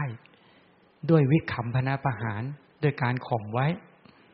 ฉะนั้นอัปปนาในความหมายนี้เป็นชื่อของวิตกโดยตรงส่วนมหคตจิตโลกุตระจิตเจสิกนั้นเรียกว่าอัปปนานั้นเป็นการเรียกโดยอ้อมเข้าใจทันทีงั้นไอ้วิตกองค์ฌานนี่แหละธรรมชาติใดย่อมยกสัพยุตธรรมขึ้นสู่อารมณ์เฉพาะหน้าฉะนั้นธรรมชาตินั้นเรียกว่าอัปปนาได้แก่วิตกองค์ฌานที่ประกอบด้วยมหคตที่ประกอบกับมหคตและประกอบกับโลกุตระ จิตที่เป็นโลกุตระก็ต้องมีวิตกนะเพราะวิตกเป็นหนึ่งในองค์มรรคด้วยเป็นสัมมาสังกัปปะใช่ไหมถ้าพูดถึงอัปปนาจิตเขาก็เป็นหนึ่งในฌานจิตงั้นวิตกจึงจัดว่าเป็นโดยตรงเลยธรรมชาติใดเป็นอัปปนาด้วยคือตั้งมั่นด้วยและเป็นการกระทำที่ถึงแล้วซึ่งความเจริญขึ้นด้วยฉะนั้นธรรมชาตินั้นเรียกอัปปนาภาวนาแปลว่าเจริญหรือยังเจริญแล้วประสบความสำเร็จในการที่ปริกรรมะในการจัดแจงปรุงแต่งนี่ยังประสบความสำเร็จแล้วเป็นอัปปนาภาวนานี่เป็นจุดมุ่งหมายที่พุทธบริษัทพึงกระทำให้ถึงพึงทำให้มีให้เกิดขึ้นไม่ใช่เพียงแค่เอามานั่งเถียงกันหรือมานั่งคุยกันเล่นๆเพราะถ้ายังไม่ได้ภาวะจิตแบบนี้ให้เกิดขึ้นก็เดือดร้อนดิก็ถูกกิเลสโจมตีใช่ไหมอ้าวดูต่อในภาวนาทั้งสามนี้มหากุศลมหากริยาชวนะที่เกิดขึ้นก่อนมหคตฌานนั้นน่ะนั่นแหละชื่อว่าปริกรรมภาวนาแต่ปริกรรมภาวนานี่ถูกแบ่งเป็น2ตอนนะเข้าใจนะบริกรรมภาวนาถูกแบ่งหรือมหากุศลกับมหากริยาเนี่ยถูกแบ่งเป็น2ตอนแบ่งยังไงบริกรรมภาวนาแบ่งยังไงตอนแรกของมหากุศลมหากริยาที่เกิดขึ้นที่ยังห่างไกลจากมหคตฌานนั้นมหากุศลมหากริยานั้นชื่อว่าบริกรรมภาวนาแรกเลยอ่ะยังห่างไกลกับอัปปนามากมหากุศลที่เกิดขึ้นก่อนเริ่มต้นกำลังเริ่มเขาเรียกว่าสมาธิต้นเขาสมาธิครั้งแรกหรือการตั้งมั่นครั้งแรกการฝึกครั้งแรกการเริ่มเจริญครั้งแรกที่เป็นมหากุศลเนี่ยเอามหากุศลก่อนมหากริยาเป็นของพระอรหันต์ไม่ต้องพูดถึงที่กำลังเกิดขึ้นแรกๆวิถีจิตที่เป็นมหากุศลเกิดขึ้นแรกๆเนี่ยที่ยังห่างไกลกับอัปปนาเนี่ยมหากุศลที่เกิดขึ้นเรื่อยๆตามลำดับนั้นเนี่ยเขาเรียกว่าปริกรรมภาวนาเมื่อเกิดขึ้นเรื่อยๆและมีกำลังทวีคูณยิ่งขึ้นไปตามลำดับเกือบใกล้ฌานจิตใกล้มหคตฌานใกล้ฌานจิตใกล้อัปปนามหากุศลจิตนั้นจึงเปลี่ยนชื่อเรียกว่าอุปจารภาวนาใช่ไหมไอ้ตัวบริกรรมภาวนาก็แบ่งเป็น2ตอนแรกๆของมหากุศลเรียกบริกรรมภาวนาถ้าเริ่มใกล้ต่อฌานจิตอัปปนาจิตมหคตจิตตอนนั้นเรียกว่าอุปจารภาวนาอุปจาระแปลว่าใกล้ขอบเขตของอัปปนาแล้วเมื่อทีนี้สรุปได้ก็ได้ความว่าบริกรรมภาวนานั่นเอง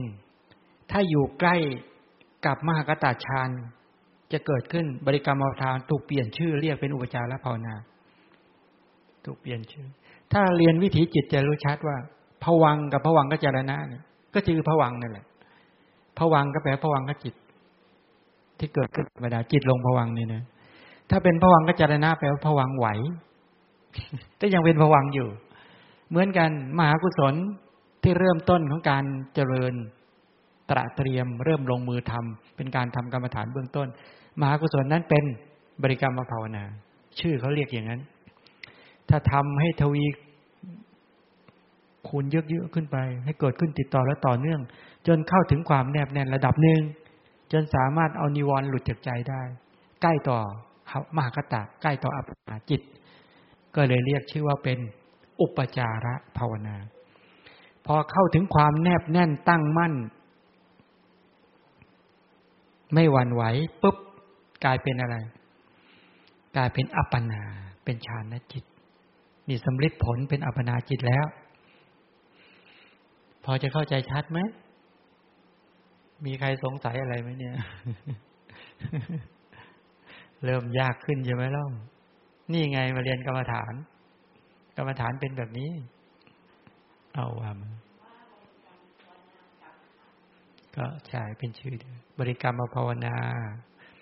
บริกรรมสมาธิคณิกะสมาธิเป็นชื่อเป็นเดี๋ยวนึกได้ค่อยถามตรงนี้เข้าใจแล้วเนาะ พอเข้าใจแล้วเดี๋ยวขึ้นแสดงนิมิต3มีใครถามอะไรไหมไม่มีเลยทุกคนเข้าใจหมดเลยพยักหน้าหมดเลยดูบริกรรมนิมิตอุคหานิมิตปฏิภาคนิมิตคำว่าบริกรรมนิมิตเนี่ยอารมณ์ต่างๆมีปฐวีกสิณเป็นต้นชื่อว่านิมิตนะนิมิตเนี่ยมาจากคำว่าธรรมะใดพึงรู้เป็นนิจด้วยจิตด้วยเจตสิกซึ่งเป็นอารามณิกธรรมทั้งหลายฉะนั้นธรรมะนั้นชื่อว่านิมิตได้แก่อารมณ์ตรงนี้ต้องอธิบายกันเยอะเลย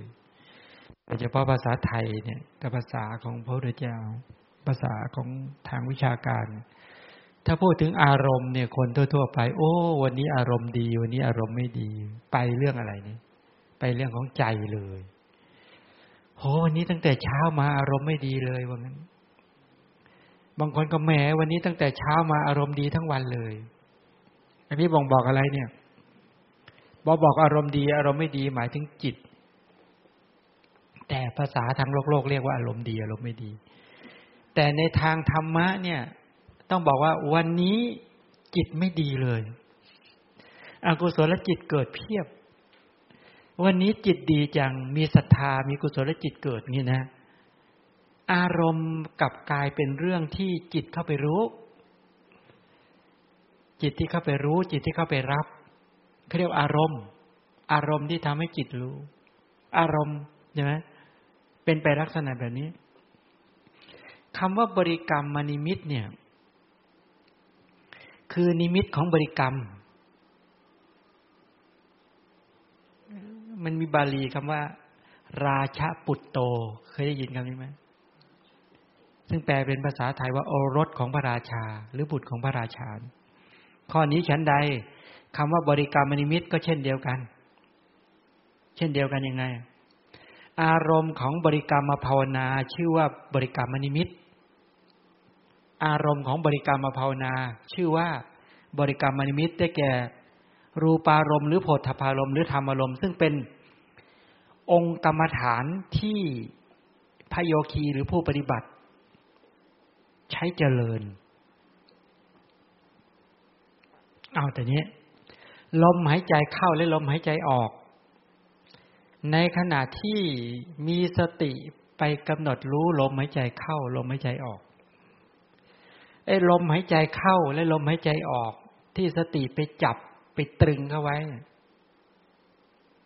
ลมหายใจเข้าออกเนี่ยเขาเรียกว่านิมิตเข้าใจยังเขาเรียกนิมิตสติเนี่ยที่เข้าไประลึกรู้ก็แปลว่าจิตนั่นแหละเข้าไปรู้เมื่อสติจับอารมณ์อะไรไว้อยู่จิตก็รู้ในเรื่องนั้นเขาถึงบอกว่านิมิตเนี่ยเป็นธรรมะอันใดพึงรู้เป็นนิจด้วยจิตด้วยเจสิกถ้าเราลมหายใจเข้าลมหายใจออกเนี่ยเป็นกิจที่จิตต้องเข้าไปรู้ก็เรียกว่าสติเข้าไปรู้ก็ได้จิตที่เจสิกที่เข้าไปรู้ก็คือความรู้สึกที่เข้าไปรู้ลมหายใจเข้าลมหายใจออกถามว่าอะไรเป็นนิมิตลมหายใจเข้าและลมหายใจออกเป็นต้นนั่นแหละเป็นนิมิตให้จิตเข้าไปรู้ฉะนั้นลมหายใจเข้าลมหายใจออกเนี่ยจึงเรียกว่านิมิตก็คืออารมณ์ลมหายใจเข้าลมหายใจออกเป็นอารมณ์ของจิตเข้าไปรู้จิตเข้าไปรู้ฉะนั้นคำว่าบริกรรมนิมิตก็คือนิมิตของบริกรรมนิมิตของบริกรรมก็คืออะไรล่ะอารมณ์ของบริกรรมภาวนาในขณะที่กำหนดรู้ลมหายใจเข้าหรือลมหายใจออกอะไรเป็นบริกรรมนิมิตของคุณอะไรเป็นบริกรรมภาวนาคุณก็ต้องแยกให้ออกสิบางคนตอบไม่ถูกเลยจะไปเจริญกรรมฐานกันแล้วยังเรียกชื่อไม่ถูกเลยลมหายใจเข้าลมหายใจออกอันเป็นที่ให้จิตเข้าไปรู้นั้นน่ะเขาเรียกว่าบริกรรมนิมิตจิตที่มีสติเป็นตัวนำที่ไปรู้ลมเข้าและรู้ลมออกจิตนั้นเรียกว่าบริกรรมภาวนา ก็คือกุศลจิตเป็นต้นนั่นเองที่เข้าไปรู้เข้าใจยังแยกออกไหมเนี่ยพูดไปพูดมาหลายๆคนก็งงกันอีกไม่รู้จักบริกรรมนิมิตไม่รู้จักบริกรรมมาภาวนาอะไรเป็นอารมณ์อะไรเป็นตัวเข้าไปรู้อารมณ์บอกบริกรรมนิมิตเป็นอารมณ์บริกรรมมาภาวนาเข้าไปรู้อารมณ์คือบริกรรมคือนิมิตนั้นแยกออกไหมล่ะจะเป็นนักกรรมฐานกันอยู่แล้วแล้วจะไปสอนกรรมฐานกันด้วยบางคนเนี่ยบางคนเรียนจบกรรมฐานกันแล้วเป็นครูกรรมฐานเป็นครูสมาธิใช่ไหมจริงไหมไปเรียนครูสมาธิมาใช่ไหมเนี่ยยังแยกไม่ออกเลยอ่ะถ้ามาเรียนกับฉันให้ไม่ให้ผ่านเลยนะฉันไม่มอบใบประกาศให้หรอกเนี่ยฉันบอกว่าไม่ให้ยังไม่ให้นี่ให้ใบประกาศกันเยอะหมดเลยเอ้ามีการร้องขอกันมาแล้วลมหายใจเข้าและลมหายใจออกเนี่ยเป็นนิมิตใช่ไหมเป็นนิมิตถ้าเรียกให้ตรงๆก็เรียกบริกรรมนิมิตก็คือตัวนิมิตของเขาคือลมหายใจเข้าลมหายใจออกส่วนสติที่กุมจิตไว้ให้เข้าไปรู้ลมเนี่ยนี่ก็เรียกบริกรรมภาวนาใช่ไหมสรุปแล้วว่าระหว่างบริกรรมนิมิตกับบริกรรมภาวนาใครสำคัญกว่ากัน ใครสำคัญกว่ากันทีนี้ถามว่าระหว่างลมหายใจเข้าลมหายใจออกระหว่างบริกรรมนิมิตกับบริกรรมภาวนาเนี่ยใครเป็นตัวเจริญเราควรเจริญลมเราควรเจริญบริกรรมนิมิตหรือควรเจริญบริกรรมภาวนาบางคนบอกควรเจริญบริกรรมนิมิตเขาบอกไปเจริญลมบางคนบอกไปเจริญลมก็ว่างั้นไม่ไปเจริญลมก็เป็นพวกโยคะไงไปฝึกหายใจใช่ไหมในที่นี้คือเจริญสติใช่ไหมอานาปานสติเนี่ยเขาเจริญสติหรือเจริญลม เขาเจริญสติเพราะสติที่เจริญขึ้นนี่แหละเขาเรียกบริกรรมภาวนาจริตที่สติกุมจิตกำกับจิตเพื่อให้เกิดขึ้นติดต่อและต่อเนื่องเนี่ยก็บริกรรมภาวนาแต่ลมมันก็มีมันอยู่แล้วไปเจริญทำไมไม่ต้องไปฝึกหายใจมันหายใจกันได้ตั้งแต่เกิดแล้วบางคนก็ต้องไปหายใจพยายามหายใจให้ยาวขึ้นให้เร็วขึ้นเลยผิดปกติผิดธรรมชาติไปเลยแต่นี้ไม่พยายามหายใจอย่างเงี้ยใช่ไหมอันนั้นก็เรียกโยคะแต่ในพุทธศาสนาไม่ใช่โยคะนี่เริ่มเห็นไหมว่าลมเป็นนิมิตเป็นตัวกรรมฐานเป็นที่ตั้งเป็นที่ตั้งเป็นที่ที่ให้จิตไปตั้งหรือให้สติเข้าไประลึกหรือไปตั้งในอารมณ์นั้นเพื่อจะเอาลมมาเป็นอุปกรณ์ในการฝึกอะไรฝึกจิตให้เจริญขึ้นฝึกสติให้เจริญขึ้นการเริ่มกระทำครั้งแรกแล้วก็ทำให้วิถีจิตกุศลจิตนั้นให้เกิดขึ้นติดต่อและต่อเนื่องแปลว่าบริกรรมภาวนากำลังทำกิจแล้วนิมิตนั้นเป็นบริกรรมนิมิตก็คือตัวลมนั่นเองเริ่มเห็นไหมบริกรรมนิมิตได้แก่รูปารมณ์ก็ได้โผฏฐัพพารมณ์หรือธรรมารมณ์ก็ได้ทีนี้ถามต่อเวลาเจริญปัทวีกสิณที่มีเอาดินมาทำเป็นวงกลม1 คืบกับ4 นิ้วเนี่ยเอาไว้เพ่งเนี่ยเริ่มต้นในการเพ่งกสิณนั้นน่ะเป็นรูปารมณ์หรือเป็นโผฏฐัพพารมณ์หรือเป็นธรรมารมณ์เป็นรูปารมณ์ก่อนใช่ไหมเป็นรูปารมณ์เป็นสีนั่นเองสีของกสิณแต่พอเจริญไปตามลำดับเรื่อยๆนะจากบริกรรมนิมิตพัฒนาไปถึงอุคหานิมิตเดี๋ยวจะอธิบายต่อทีนี้แต่อุคหานิมิตเนี่ยเดี๋ยวตรงเนี้ยถ้าเป็นอุคหานิมิตแล้วเนี่ยแปลว่าไม่ต้องเพ่งตัวนิมิตนั่นแล้วแปลว่านิมิตนั้นมาติดอยู่ที่ใจอย่างติดความรู้สึกแล้วหลับตาลืมตาเห็นแล้วนิมิตนั้นยังเป็นรูปารมณ์อยู่ไหม เปลี่ยนเป็นอะไรเปลี่ยนเป็นโพธพารมณ์หรือธรรมารมณ์เป็นธรรมารมณ์อารมณ์ที่ปรากฏกับใจเรียบร้อยแล้วเห็นไหม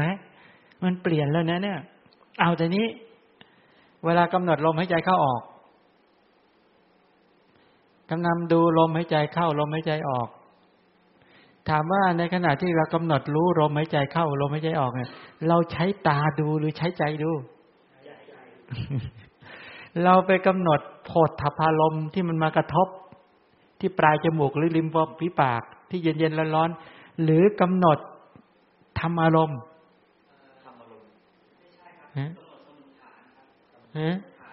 เวลาเรากำหนดลมหายใจเข้าและลมหายใจออกเนี่ย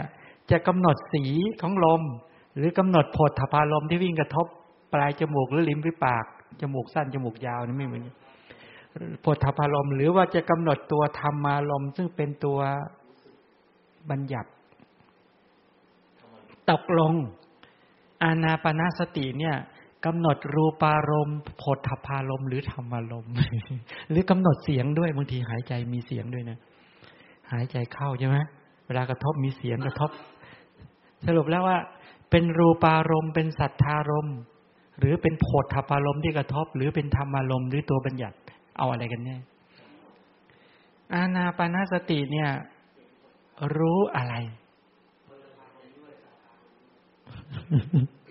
นี่เนี่ยเห็นไหมเวลาเราจะไปเจริญอานาปานสติกันเราไม่เคยเรียนเป็นระบบกันจริงๆเลยเนี่ยมันน่าเศร้าใจแทนเขาแต่ไม่ใช่ทุกข์ใจนะไม่เคยรู้เลยอ่ะให้กำหนดก็กำหนดกันไปอย่างนั้นแหละก็เลยไม่รู้เลยนี่ไปก็มึนนี่แต่เนี้ยงงดิคนไปปฏิบัติก็งงกันใหญ่แปลกมากเหมือนคนมาหัดขับรถเนี่ยบอกคุณไม่ต้องหัดแล้วครับคุณขึ้นแล้วขับไปต่างคนต่างขับชนกันตึ้งตั้งไปเหมือนอย่างนั้นน่ะบอกวิธีไขกุญแจอย่างงี้ก็ไปเลยว่างั้นเด้อยุ่งเลยครับไปแล้วไม่ต้องรู้กฎจราจรไม่ต้องรู้เรื่องรู้ราวเลยแล้วนี่ทำเงี้ยโอ้โหก็ขับรถชนกันมั่วไปหมดสรีระยนต์ในกระแสชีวิตเหมือนกันบอกจะเจริญอานาปานสติไม่เคยบอกนะไม่เคยมาแยกนะ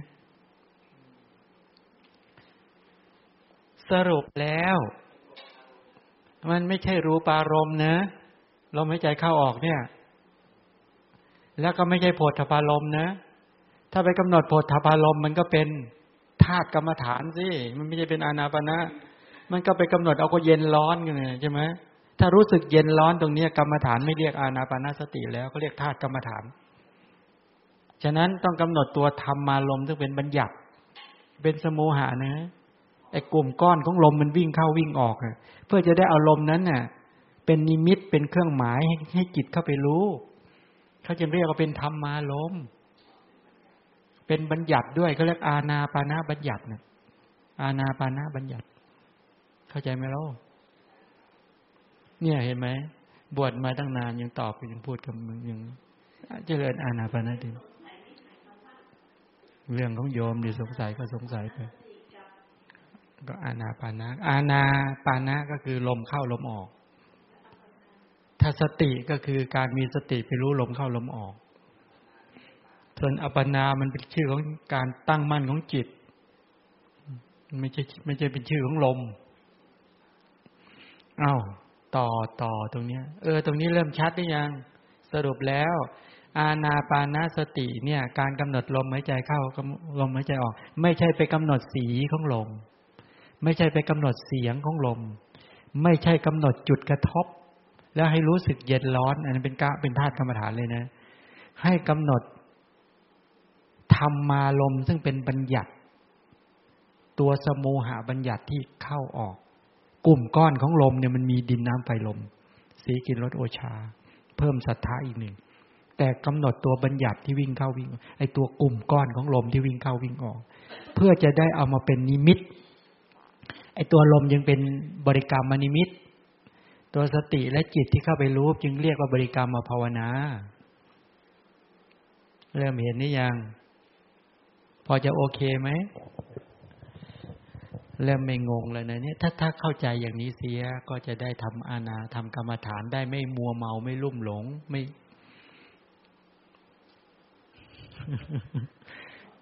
ลำบากเหลือเกินเนี่ยมันรู้สึกว้าเหวเหลือเกินเวลามาบรรยายธรรมะทีไรนี่ก็จริงๆก็คือต้องการรู้บัญญัตินั่นแหละนะถ้าไปรู้ตัวโผฏฐัพพารมณ์ไปรู้ตัวสีขึ้นมามันก็จะกลายเป็นกรรมฐานอื่นไปใช่ใช่อ้าวดูอุกานิมิตนะเมื่อกี้บริกรรมนิมิตจบไปแล้วนะเดี๋ยวจะเมื่อวันนี้สงสัยได้ไม่เยอะนะเนี่ยนะได้นิดๆหน่อยๆก็จะจบไปซะอีกแล้วเนี่ยเสียดายจริงไม่เป็นไรอุกานิมิตอารมณ์กรรมฐานมีปฐวีกสิณหรือลมหายใจเข้าออกเป็นต้นที่ปรากฏขึ้นแล้วทางใจโดยไม่ต้องอาศัยการเพ่งชื่อว่าอุคหานิมิตอุคหานิมิตเนี่ยหมายถึงว่าอารมณ์ใดพึงยึดโดยมโนทวาริกกุศลหรือชาวนะก็ได้อารมณ์นั้นชื่อว่าอุคหะอารมณ์ใดที่พึงยึดแล้วด้วยมโนทวาริกกุศลหรือกิริยาชาวนะนี่แหละเป็นนิมิตด้วยฉะนั้นจึงเรียกว่าอุคหานิมิตวิถีจิตอันใดย่อมยึดซึ่งอารมณ์กรรมฐานวิถีจิตอันนั้นเรียกอุคหะอุคหะคือยึดคือจับอารมณ์นั้นได้แน่นแล้วใช่ก็คือตัวลงสู่มโนทวารวิถีท่านต้องการบ่งบอกว่าเวลาเราเพ่งกสิณเนี่ยเราอาศัยทางจักขุทวารวิถีใช้ตาเพ่งซึ่งผิดกับลมนะครับลมไม่ใช่ใช้ตาเพ่งนะไม่ใช่เอาตาดูนะอานาปานใช้ใจ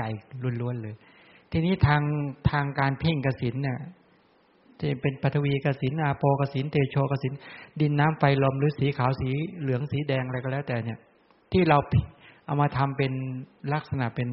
ดวงกสิณแล้วเพ่งแรกๆเนี่ยใช้จักขุทวารวิถีแล้วก็เชื่อมโยงลงสู่มโนทวารวิถีลงสู่ใจนะตราบใดยังเป็นทางวิถีทางตาอยู่ยังต้องอาศัยทางตามองอยู่ก็ยังไม่เข้าถึงอุคหะแต่ถ้าลงสู่ทางใจแล้วโดยไม่ต้องมองผ่านทางทวารตาสามารถฉายภาพดึงภาพอันนั้นไว้ในแนบแน่นไว้ในใจภาพอย่างไรตัวนิมิตอย่างไรตัวบริกรรมนิมิตอย่างไรก็ไปติดใจนะลงสู่ในจิตใจก็เป็นเหมือนอย่างนั้นเหมือนถ่ายภาพลงไปในใจเลยเขาเรียกเป็นนิมิตติดตาก็ได้ติดใจก็ได้นั่นเขาเรียกอุคหะเป็นอุคหานิมิตแล้วถามว่าไอ้ตัวบริกรรมนิมิตและอุคหานิมิตทั้งสองเนี่ยมันต่างกันแต่เพียงบริกรรมนิมิตนั้นน่ะคือถ้ายังเห็นด้วยตาอยู่ที่เป็นปัจจุบันรูปารมณ์อยู่อันนั้นเป็นบริกรรมนิมิตในการเพ่งกสิณเนี่ยนะส่วนอุคหานิมิตนั้นเป็นภาพที่เห็นได้ด้วยใจแล้วเป็นอดีตรูปารมณ์ไปแล้วเมื่อว่าโดยรูปร่างสันฐานสีสันวรรณะตลอดจนประมาณความเล็กหรือความใหญ่แล้วก็เหมือนกันทุกประการเลยเหมือนเราเพ่งอะไรปุ๊บเนี่ยมันมาอยู่ในใจเราเนี่ยเหมือนเป๊ะเลยเป็นดิเพราะว่าเราไม่ต้องมองปัจจุบันนั้นแล้วอาศัยใจล้วนๆก็เห็นภาพติดใจติดตาเราแล้วเคยไหมเคยไปเพ่งศพไหมพอเพ่งซากศพปุ๊บศพมันติดตาเราเป๊ะเหมือนเลยนั่นเลยโอกาสนิมิตติดเลยเอาศพที่เดินได้ก็ได้เหมือนโยมที่นั่งอยู่เนี่ยนี่ก็ศพ1ศพ2ศพ3ศพหรือไปเนี่ยเพ่งไปเนี่ยแล้วติดตาเป๊ะเลยศพที่มีวิญญาณนี่นะนี่เขาเรียกอุคหะเคยไหมครับไปเพ่งศพแล้วติดตาเลยเคยไหมอ๋อเคยทำปฐวีกสิณไหมครับอาโปกสิณเตโชกสิณเคยทำไหมเอาไงดีแล้วอะไรบ้างที่มันติดตาพวกเราบ้างมีบ้างไหมเพ่งไปแล้วมันติดมั่นคงเลยห้ามบอกว่าในสมัยเป็นฆราวาสเป็นใบหน้าโยมผู้หญิงติดตาอันนั้นไม่เรียกอุคหานิมิตนะมันกิเลสแล้วกิเลสมันดึงมากุศลจิตไม่ได้เกิดไม่เอาสรุปแล้วว่าเราเข้าใจกันแล้วนะบริกรรมนิมิตกับอุคหานิมิตมันต่างกันอย่างนี้ ถ้าในอานาปานสติก็ลมนั้นนิมิตของลมนั้นปรากฏแล้วก็เริ่มมั่นคงเสถียรแล้วส่วนปฏิภาคนิมิตเนี่ยเป็นยังไงปฏิภาคนิมิตก็คืออารมณ์นั้นน่ะอารมณ์กรรมฐานมีส่วนคล้ายกับอุคหะจึงเรียกปฏิภาคฉะนั้นปฏิภาคนิมิตจึงเป็นอารมณ์กรรมฐานที่มีสภาพคล้ายกับอุคหานิมิตอารมณ์กรรมฐานที่มีสภาพคล้ายกันกับอุคหานิมิตนั่นแหละชื่อว่าปฏิภาคนิมิตแปลว่าอารมณ์นั้นมั่นคงกว่าเสถียรกว่าใสกว่าชัดกว่าแต่มันคล้ายอยู่เนี่ยนี่ก็เรียกปฏิภาคอารมณ์กรรมฐานของอุคหานิมิตและปฏิภาคนิมิตเนี่ยเป็นอารมณ์ที่ปรากฏทางใจด้วยกันทั้งคู่มันต่างกันแต่เพียงแต่ว่าถ้าเป็นกสิณนะรูปารมณ์ที่เป็นอุคหานิมิตนั้นมีสภาพคงเหมือนกันกับของเดิมทุกประการเข้าใจนะเหมือนกับของเดิมทุกประการส่วนรูปารมณ์ที่เป็นปฏิภาคนิมิตนั้นไม่เหมือนกับของเดิมคือองค์กสิณที่ทำขึ้นนั้นน่ะมีริ้วรอยนิ้วจับต้องติดอยู่ก็ดีหรือดินนั้นมีผงธุลีแปดเปื้อนติดอยู่เล็กๆน้อยๆก็ดีเมื่อปรากฏเป็นอุคหานิมิตนั้นน่ะทางใจนั้นสิ่งเหล่านั้นคงปรากฏให้เห็นทุกอย่างเหมือนเดิมเลยนะมันจะมีร่องรอยยังไงจุดว้าวจุดแหว่งเล็กๆน้อยๆมันเหมือนทุกประการเลยนะเป็นอุคหะไม่มีผิดแผกสำหรับปฏิภาคนิมิตนั้นถึงแม้จะปรากฏทางใจก็ตามแต่รูปารมณ์นั้นมีความใสมีความสะอาดบริสุทธิ์หมดจดมากกว่าอุคหานิมิตใช้คำว่าหลายร้อยหลายพันเท่าหลายร้อยหลายพันเท่าเหมือนความบริสุทธิ์หมดจดใสสะอาดที่ปราศจากเมฆหมอกของดวงจันทร์วันเพ็ญยังฉะนั้นปฏิภาคนิมิตนั้นจึงมีสีสันวรรณะที่สะอาดเอี่ยมอ่องมากเหตุผลที่ไอตัวรูปารมณ์นั้นน่ะสีนั้นน่ะนะมันใสมันสะอาดมันสว่างมันจ้าขึ้นมาเนี่ยเพราะสมาธิของโยคีของผู้ปฏิบัตินั้นมันตั้งมั่นมันสะอาดมันเอี่ยมอ่องคือนิวรธรรมมันหลุดนะครับเพราะนิวรธรรมหลุดจากใจแล้วเนี่ยภาพมันก็ใสแล้วครับเหมือนเราดูลมปัจจุบันเนี่ยเห็นไหมมันไม่มีอะไรเกิดขึ้นเลยมีแค่ความรู้สึกแต่ถ้าหากว่าสมาธิตั้งมั่นใสสะอาดเมื่อไปปุ๊บลมเป็นแสงเป็นนิมิตหมายขึ้นมาทันทีเลยครับสิ่งที่เราเพ่งได้จุดใดจุดหนึ่งใสสะอาดขึ้นมาเป็นแสงสว่างมากหรือน้อยอยู่ที่กำลังของสมาธิอยู่ที่องค์ประกอบในตัวสมาธิของแต่ละบุคคลเข้าใจยังฉะนั้นปฏิภาคนิมิตจึงมีความต่างกันมากของแต่ละบุคคลเริ่มมองเห็นไหมนั้นจึงมีความใสสะอาดปราศจากมลทินเนี่ยปฏิภาคนิมิตนี้ไม่เรียกว่าปรมัตถสภาวะรองรับไม่ได้เรียกในคัมภีร์วิสุทธิมรรคท่านใช้คำว่าปฏิภาคนิมิตนั้นไม่มีรูปร่างสันฐานไม่มีสีสันวรรณะแต่อย่างใดเพราะไม่ใช่เป็นปรมัตถสภาวะเพียงแต่มีสภาพเป็นบัญญัติเป็นบัญญัติเขาเรียกกสิณบัญญัติล้วนๆเป็นกสิณบัญญัติสิมันเป็นของจริงที่ไหนแล้วมันตกแต่งด้วยกำลังจิตอย่างมากจัดแจงปรุงแต่งอย่างมากพอเริ่มมองเห็นไหมบริกรรมนิมิตอุคหานิมิตปฏิภาคนิมิตนี่เป็นไปลักษณะแบบนี้ทีนี้เวลาเราทำความเข้าใจในลักษณะอย่างนี้แล้วก็จะได้เห็นความต่างเวลาในขณะที่เจริญบริกรรมภาวนามีบริกรรมนิมิตเป็นอารมณ์ใช่ไหมอุปจารภาวนาที่จริงบริกรรมภาวนาเนี่ยมีพวกบริกรรมนิมิตและอุคหานิมิตนะครับเป็นอารมณ์เพราะอุปจารภาวนานี่เขามีปฏิภาคนิมิตเป็นอารมณ์เบื้องต้นและต่อไปพอ อัปปนาภาวนาก็ชัดเลยปฏิภาคนิมิตที่มีความชัดเจนมากที่สุดอันนั้นเดี๋ยวว่ากันอีกทีตรงนี้พอจะเข้าใจแล้วนะทีนี้ สิ่งที่จะพูดต่อพูดถึงในเรื่องของกสิณพอเป็นพิธีหน่อยเพราะเราขับเน้นในเรื่องของสมถกรรมฐานก็ต้องพูดถึงกสิณนิดปฐวีกสินังเนี่ยก็แปลว่าปฐวีในที่เนี้ยไม่ได้มุ่งหมายถึงสภาวะปฐวีที่มีลักษณะแข็งหรืออ่อนนะหากแต่มุ่งเอาสสัมภาระคือดินที่มีสันฐานกลมเป็นชนิดที่มีประมาณเท่ากับจานข้าวก็ได้หรือว่าตะแกรงเหล็กเล็กๆขนาด1 คืบกับ4 นิ้วเป็นต้นก็ได้เนี่ยนะเวลาเราจะทำกสิณดวงกสิณเนี่ยนะคืออย่างนี้ปฐวีกสิณปฐวีลักมันมีแต่ลักขนาดปฐวีก็แปลว่าลักษณะที่แข็งและอ่อนลักษณะที่หนักและเบาลักษณะที่เกลี้ยงเกลาและหยาบเนี่ยอันนี้คือลักษณะปฐวีอันนี้เป็นสภาวะปรมัตถธรรมเป็นธาตุดินอันนี้ไม่ใช่เพ่งตัวนี้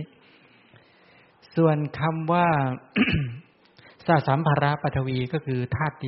ดินนะไอ้ผมขนเล็บฟันหนังเนื้อเอ็นกระดูกเยื่อในกระดูกไตหัวใจตับปอดไส้ใหญ่ไส้น้อยอาหารใหม่อาหารเก่ามันสมองนี่เขาเรียกสสัมภาระใช่ไหมปฐวีในอาการ32ไม่ใช่เพ่งพวกนี้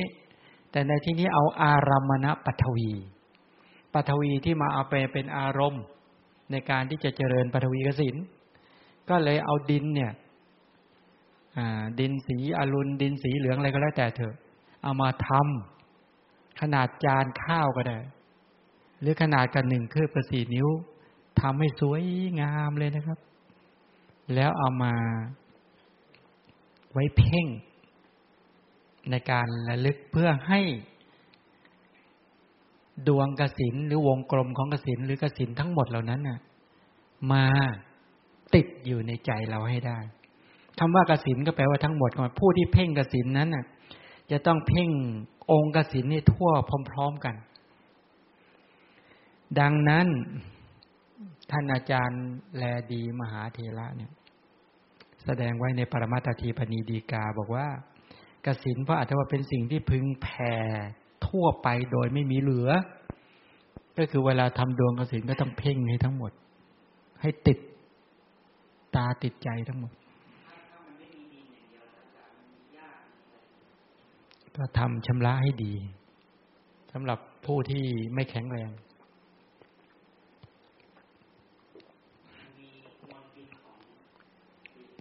ใช่ก็ทำให้สะอาดสำหรับคนบุญน้อยๆต้องทำอย่างนั้นนะครับต้องตกแต่งกสิณให้ดีอย่าให้มีหญ้าอย่าได้มีอะไรไปขั้นทำให้สวยทำให้ดีสำหรับคนที่มีบุญทั้งหลายเลยนี่มองลานตากข้าวปุ๊บติด เขาไม่ต้องไปใช้เวลาเยอะเลยครับคนที่มีบุญทั้งหลายคนที่มีกำลังสมาธิคนที่ชาญฉลาดทั้งหลายคนที่มีกำลังไม่ต้องมาทำให้เสียเวลาอย่างพวกเราเนี่ยมองดินมองอะไรกันมาเยอะแยะไม่เห็นมันติดอะไรขึ้นมาเลยอันนี้ต้องไปทำนะครับรู้แต่พวกบุญน้อยไม่ใช่บุญน้อยหรอกเพราะเราไม่ค่อยใส่ใจไงใจเราไม่รักนะครับเราไม่ค่อยรักที่จะทำกรรมฐานกันจริงๆหรอกโดยมากเรารักเรื่องอื่นมันยิ่งเด็กทุกวันคนทุกวันวันนึงก็เปิด iPad iPhone ดูจ้องเรื่องอื่นดูเรื่องอื่นได้ทั้งวี่ทั้งวันแต่พอจะมาเพ่งกสิณเนี่ยขอ5 นาทีอย่างนี้เป็นต้นว่าไงครับฮะอ๋อ อันนี้ว่าปฐวีกสิณก่อนนะอาโปกสิณเตโชเดี๋ยวจะไปเรียนทุกรูปแบบดังนั้นเมื่อถามเรื่องกสิณไฟโบราณจริงๆเขาใช้แผ่นหนังครับแผ่นหนังทำเป็นวงกลมก่อไฟไว้ด้านก็เห็นแสงไฟลุกปุ๊บปุ๊บปุ๊บปุ๊บอยู่ก็เพ่งไปตามวงกลมในแผ่นหนังให้นิมิตของไฟเนี่ยมันติดอยู่ในใจครับใช่วงกลมมันจะได้สวยไงเมื่อก่อไฟอยู่อีกด้านหนึ่งใช่ไหมเจาะแผ่นหนังเป็นวงกลมใช่ใช่ใช่แล้วก็มองเข้าไปในวงกลมก็จะเห็นไฟเปลวไฟปุ๊บปุ๊บปุ๊บปุ๊บแล้วให้ไฟนั้นติดอยู่ในใจ เตโชเตโชเตโชเตโชกสินังเตโชกสินังเพ่งบริกรรมลืมตาหลับตาลืมตาจนสามารถหลับตาเห็นไฟเลยครับทีนี้ไฟในวงกลมนั้นติดอยู่ในใจได้แปลว่าสำเร็จผลในระดับอุคหะก็ได้แต่ก็ต้องให้ได้ปริมาณดวงใหญ่พอสมควรถ้างั้นจะดวงเล็กไปเดี๋ยวมันจะไม่ค่อยติดนะต้องระวัง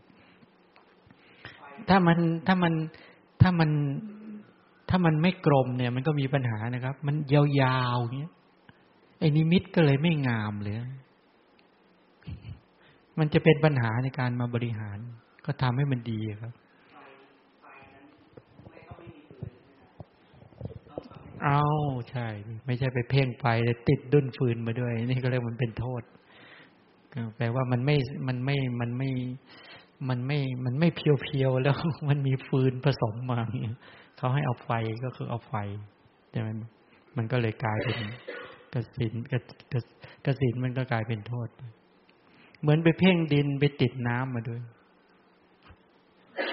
เข้าใจไหมไปเพ่งน้ำไปติดขอบบาทมาด้วย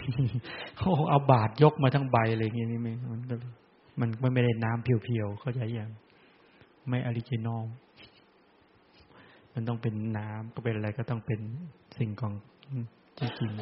ๆพอเข้าใจไหมครับต้องบอกว่าแล้วกลับยังไง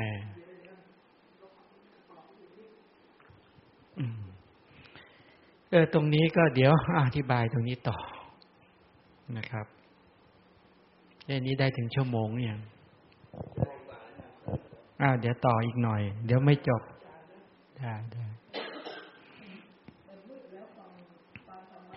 ฉะนั้นปฐวีนั้นน่ะได้แก่ดินที่มีปริมาณเป็นมณฑลกลมนะโดยจัดทำขึ้นบ้างหรือเป็นดินที่มีปริมาณมณฑลกลมอยู่แล้วโดยไม่ได้จัดทำขึ้นก็ได้จะเป็นชนิดเล็กชนิดใหญ่พระโยคีก็เพ่งให้ทั่วพร้อม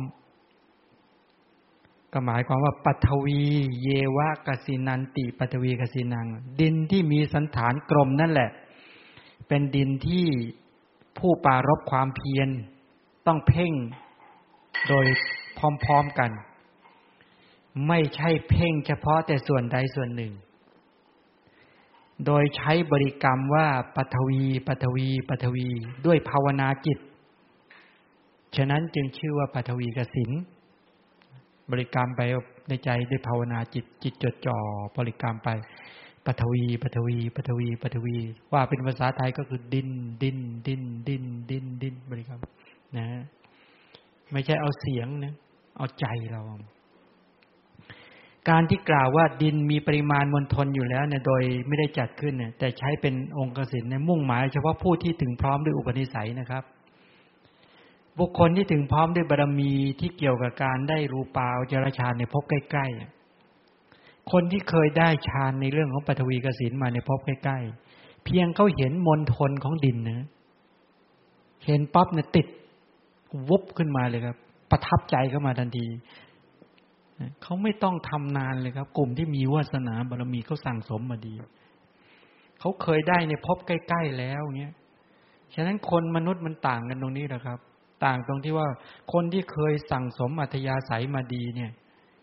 เช่นเคยได้อานาปานสติกรรมฐานมาเคยได้ปฐวีกสิณมาอาโปกสิณมาคนได้อาโปกสิณเนี่ยมองน้ำปุ๊บติดเลยครับฟึบเลยครับแล้วต่อยอดได้เลยเจริญต่อตึ๊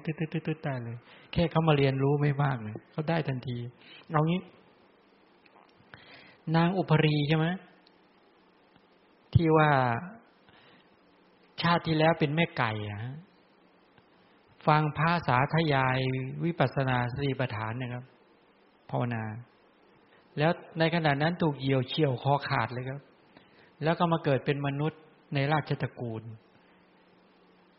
ตอนที่ฟังพระสวดสุภาท่านสาธยายไปถึงปุรุวกะกรรมฐานคือกรรมฐานที่มีหมู่นอนนางไก่ฟังตาแป๋วฟังในชาตินี้แล้วชาติต่อมาเป็นมนุษย์มีอยู่วันหนึ่งเดินเข้าในฐานที่ถ่ายอุจจาระไปเห็นหมู่นอนยุบมันได้ปุระ วกะสัญญากรรมฐานนะครับยังปฐมฌานนี่ตั้งขึ้นนี่เนี่ยก็เลยคนที่ได้อุปนิสัยมีอุปนิสัยครับมีบ้างไหมครับเนี่ยแวบแล้วมันติดตาขึ้นมาแล้วสมาธิตั้งมั่นเลยครับอันนี้แปลว่าพวกคุณทั้งหลายไม่ธรรมดานะเนี่ยแสดงว่าโอ้โหมีอัธยาศัยสั่งสมมาดีเนี่ยคนประเภทเนี้ยเห็นมณฑลของดินเห็นสันฐานของดินกลมๆที่มีลักษณะคล้ายกันกับปฐวีกสิณที่ตนเองได้มาในอดีตชาติแค่นั้นนะฟึบติดเลยครับมณฑลของธาตุไฟธาตุน้ำของไฟของน้ำของลมมันได้กรรมฐานได้ไม่ยากเลยนี่เป็นอย่างนี้นั้นคนที่มีกุศลสัญญามาสั่งสมอัธยาศัยมาทั้งหลายเหล่านี้จึงเป็นบุคคลที่มีความเข้าใจนะครับเหมือนคนที่เคยศึกษาธรรมะมาในอดีตชาติในพบใกล้ๆมาอย่างดีพอมาฟังเป็นเหมือนเรื่องที่เคยฟังเลยครับเรื่องที่คุ้นเคยทันทีเลยมันฟังปุ๊บเข้าใจเลยมันรู้สึกว่าหลายๆคนอ่านมันเป็น10 รอบ20 รอบอ่านไงไม่เข้าใจเจ้านี้ก็ดูปุ๊บเนี่ยก็เหมือนเป็นเรื่องคล่องปากขึ้นใจแทงตลอดได้ดีด้วยเหตุผลของเขาทันทีเพราะอะไรรู้ไหมเขาสั่งสมมาดีมากทำไมเราต้องศึกษาธรรมะทำไมต้องฟังธรรมะทำไมต้องประพฤติปฏิบัติธรรมะต้องการทำให้เป็นอากินกรรมอย่างนี้นะครับทำให้เป็นอัธยาศัยชนิดที่ไปในภพชาติต่อไปนะครับถ้าท่านตายนะตายในขณะฟังธรรมนี่ครับถ้ามาเกิดเป็นมนุษย์นะครับแล้วท่านได้ยินเพียงแค่นี้ท่านจะทะลุทะลวงไปอีกหลายร้อยเท่าตอนนี้ท่านฟังมึนๆงงๆกันนี่แหละไม่ใช่ไม่มีอานิสงส์นะครับพอไปอีกอัตภาพหนึ่งมันได้เหตุปัจจัยอะไรใหม่โอ้โหท่านจะเป็นคนมีความเข้าใจมากเพราะสัญญามันเก็บไว้หมดนะครับที่ฟังตั้งใจฟังจำได้บ้างไม่ได้บ้างแล้วแปลว่ามันจัดเก็บเรียบร้อยแล้วครับปรุงแต่งไว้เรียบร้อยแล้วมีผลหมดแล้วครับทั้งบุญและบาปทั้งดีและไม่ดีทั้งหลายนี่มันมีประเสริฐอย่างนี้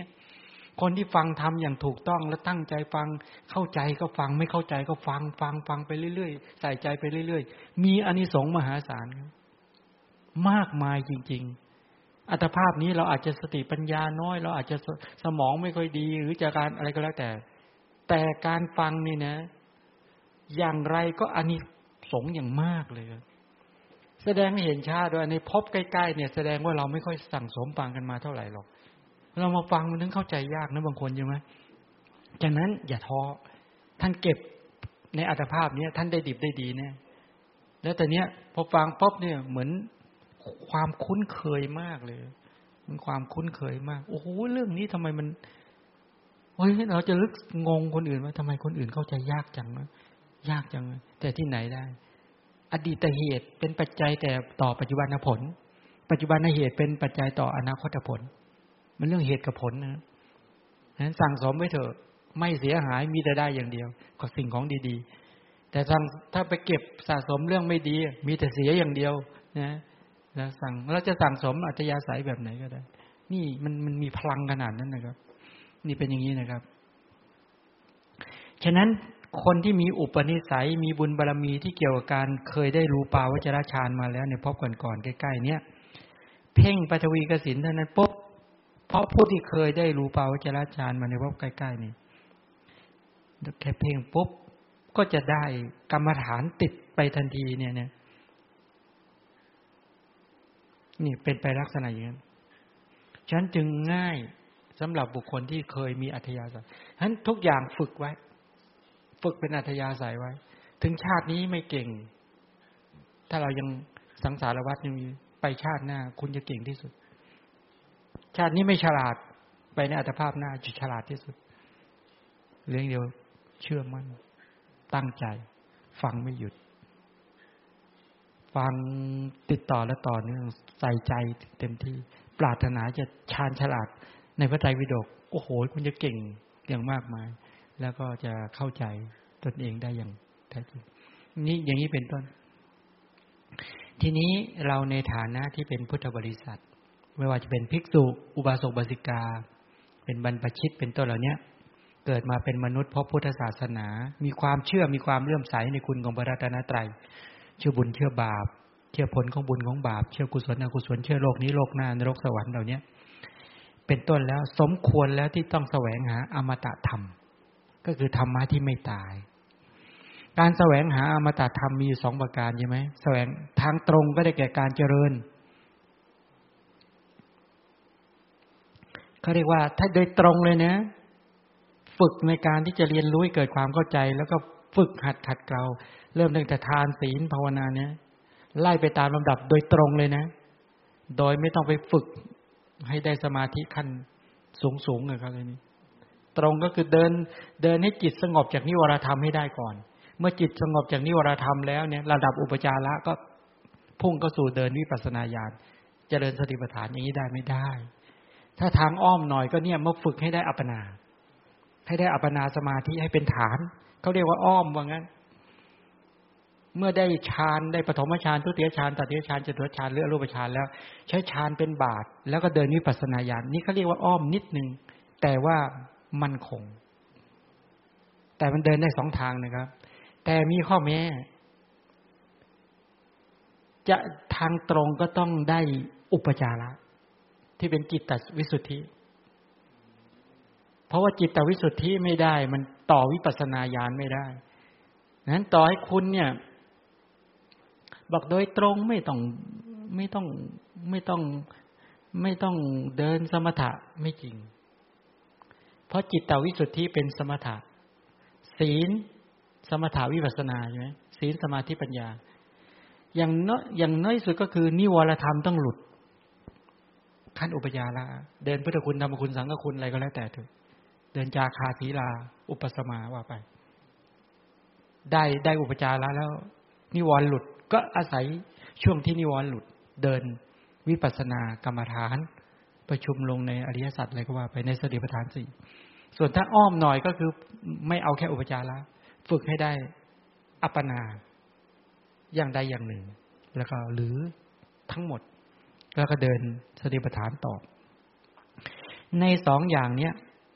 การเจริญในสายตรงและสายอ้อมก็ดีเนี่ยเบื้องต้นเนี่ยก็จะต้องมีการเจริญก็คือว่า1หลักการจริงๆก็คือการตั้งอยู่ในศีลใช่ไหมหลักวิสุทธิมรรคเลยการที่จะเจริญกรรมฐานตั้งอยู่ในศีลก็แปลต้องรอบรู้เรื่องศีลเป็นอย่างดีนะและสามารถฝึกศีลเจริญศีลได้2ก็คือตัดปริโภทหรือมหาปริโภทเครื่องกังวลใหญ่10ประการมีกังวลที่อยู่อาศัยเป็นต้นเหล่านี้ประการที่3ก็คือแสวงหากัลยาณมิตรที่มีความรู้ในการเจริญกรรมฐานเป็นอย่างดีนะ4ทำการศึกษาอบรมกรรมฐานที่เหมาะสมกับจริตของตนนะซึ่งเป็นส่วนหนึ่งของการประพฤติปฏิบัติขัดเกลาสำหรับเนยยะบุคคลในยุคนี้5ก็เว้นจากสถานที่ที่เป็นโทษต่อการปฏิบัติ6ก็อยู่ในสถานที่ที่สะดวกสบายแก่การประพฤติปฏิบัติประการที่7ก็ตัดขุททกะปริโภทเครื่องกังวลเล็กๆน้อยๆมีการตัดเล็บตัดผมอะไรก็ว่าไปอันนี้เป็นต้น7ประการเนี่ยคุณจะต้องชำระให้ดีในก่อนที่จะลงมือในการประพฤติปฏิบัติทีนี้ในปุพพกิจทั้ง7ประการเนี่ยอันดับแรกคือตั้งตนอยู่ในศีลเนี่ยไม่ว่าจะเป็นศีล5หรือเอาอาชีวธรรมกศีลศีลของคฤหัสถ์ศีล8ธรรมดาศีลของผู้ปฏิบัติหรือศีล10หรือปาติโมกข์สังวรศีลศีลของพระนักบวชเนี่ยนี่คุณต้องศึกษาในเรื่องของศีลต้องเข้าใจเรื่องของเจตนาศีลเจตสิกศีลสังวรศีลอวิติกมรรคศีลปาติโมกข์สังวรศีลอินทรีย์สังวรศีลอาชีวปริสุทธิศีลปัจจยสันนิสิตศีลอันนั้นเดี๋ยวค่อยว่ากันก็คือเรื่องศีลต้องเข้าใจต้องมาฝึกฝนพัฒนาในการที่จะเจริญอบรมให้ชัดอย่างนี้ต้องชัดประการต่อมาก็คือต้องมีตัดมหาปริโภทอาวาสะอาวาโสจักกุโรลาโภคโนกัมมันจะปัญญมังอัฏฐานังยาติอาพาโทคันโถอิทีติเตทัสสาติเนี่ยก็แปลว่าเครื่องกังวลใหญ่10ประการก็คือมีอะไรบ้างที่อยู่อาศัยวัดกุฏิบ้านเป็นต้นแล้วก็ทายกทายิกาก็คือญาติกุลละก็คือตระกูลพ่อแม่ปู่ตายายายแล้วก็ลาภสการะที่เป็นเครื่องดึงลึงเล้าหมู่คณะนวกรรมอย่างหลวงนาก่อสร้างต้องทำให้เสร็จถึงจะเจริญกรรมฐานเนี่ยการงานที่จัดซ่อมแซมปฏิสังขรณ์เนี่ยการเดินทางต้องเดินทางต้องตัดกังวลญาติโยม อย่างท่านวันมีญาติโยมเยอะๆเนี่ยต้องตัดถ้าจะเจริญกรรมฐานเดี๋ยวอ้าวมาอีกแล้วอาพาธก็คือชำระให้ดีแล้วก็การศึกษาการเรียนการสอนไงโอ้ยเดี๋ยวต้องไปสอนคัมภีร์นั้นเดี๋ยวก็สอนคัมภีร์นี่มัวแต่กังวลในการสอนโอ้ยเรายังไม่ได้เรียนตรงนั้นชำระคือเรียนให้มันเข้าใจเสียมันไม่ตัดกังวลเลยต่อไปมันจะไม่ต้องว่าโอ้โหมันวุ่นวายนี่ก็ยังไม่รู้เรื่องเนี่ยเข้าใจไหมแล้วอะไรกันสุดท้ายก็คือมีอยู่เรื่องนึงกังวลในการแสดงฤทธิ์สำหรับคนได้ฤทธิ์เลยไม่มัวเลยประพฤติปฏิบัติเลยอันนี้ยังไม่ได้สรุปก็คือว่าทีนี้อันนี้คือเรื่องเดี๋ยวต่อไปจะขยายตรงนั้นแต่นั่นแหละเขาเรียกว่าเครื่องกังวลพอมองออกไหมแต่เรามีเครื่องกังวลอะไรไหมที่เราเนี่ยยังเรียนไม่เข้าใจยังไงนะต้องทำให้หายกังวลเลยใช่ไหมยังมีไหม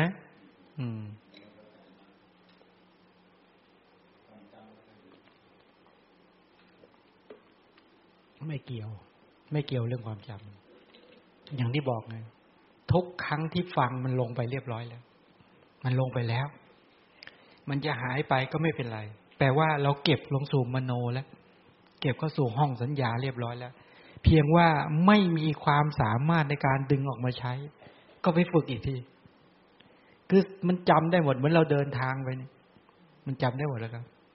แต่คนบางคนมีความสามารถดึงออกมาใช้ได้นี่พวกเราอาจจะไม่ค่อยได้ฝึกใช้สติในการที่จะดึงมา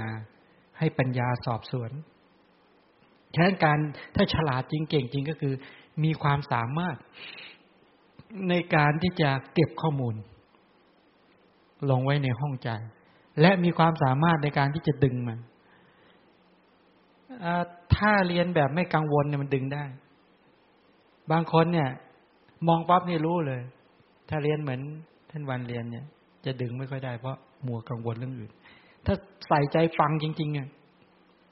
แล้วตัดเรื่องอื่นจริงๆเรียบร้อยแปลว่าลงสู่ใจแล้วมันจะดึงออกมาไว้เป็นได้ทั้งสองอย่างงั้นตรงเนี้ย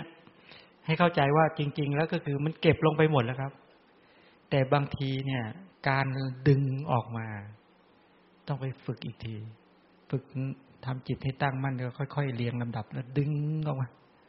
ฝึกดึงขึ้นมาให้ปัญญาสอบสวนให้ใจได้รับรู้ปัญญาสอบสวนตรวจตา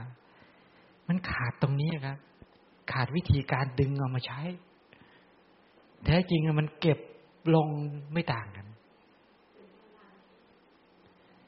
ไม่ได้ฝึก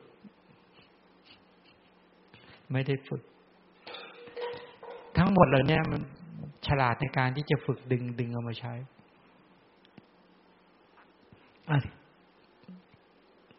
สิ่งที่จะพูดวันนี้ก็คือการแสวงหากัลยาณมิตรปิโยครุภาวนิโยวัตตาจวัจนะคโมคัมภีรัญจากถังกตาโนจัตถาเนจนิโยชเยผู้ที่จะเป็นอาจารย์ที่ชื่อว่าเป็นกัลยาณมิตรของเราได้นั้นจะต้องประกอบไปด้วยคุณธรรมทั้ง7ประการใช่ไหม1ปิโยเป็นผู้ที่น่ารัก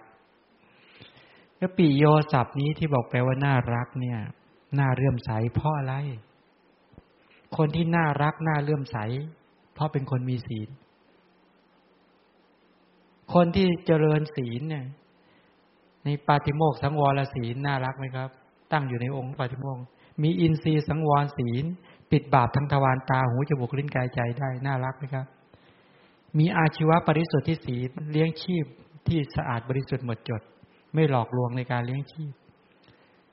ปัจจยสันนิติตศีลเวลาจะกินอาหารก็พิจารณามีปัญญาในการฟันวิจัยแยกแยะถามว่าคนประเภทนี้น่ารักไหมคนมีศีลน่ารักเขาจึงเลือกปิโยเวลาดูครูอาจารย์ทั้งหลายข้อแรกเขาให้ดูศีลไม่ใช่ไม่รู้เรื่องในเรื่องของศีลเลยเนี่ยนั้นต้องดูความเป็นผู้ตั้งมั่นในศีลความเป็นผู้น่ารักนะต้องเข้าใจตรงนี้ เห็นไหมว่าถ้าเราบอกว่าเราต้องการแสวงหากัลยาณมิตรเนี่ยจะต้องดูความเป็นผู้มีศีลมีกัลยาณธรรมตัวนี้เป็นเครื่องจับไม่ใช่ว่าน่ารักโดยว่าประพฤติถูกใจเราไม่ใช่เขาเอาตัวศีลเป็นเครื่องวัดว่าท่านผู้นี้เจริญศีลตั้งมั่นในศีลฝึกพฤติกรรมให้เป็นไปกับปฏิโมกข์สังวรศีลอินทรีย์สังวรศีลอาชีวปริสุทธิศีลปัจจยสิตาศีลนะครับมีศีลเป็นเครื่องกำกับเป็นเครื่องดำเนินชีวิตนี่ได้แล้วผ่านด่านแรกแล้วน่ารักปิโยคุรุศัพท์นี้แปลว่าเป็นผู้ที่น่าเคารพหมายความว่าอะไรประกอบไปด้วยคุณธรรมมีศีลสมาธิปัญญาเป็นต้นเหล่านี้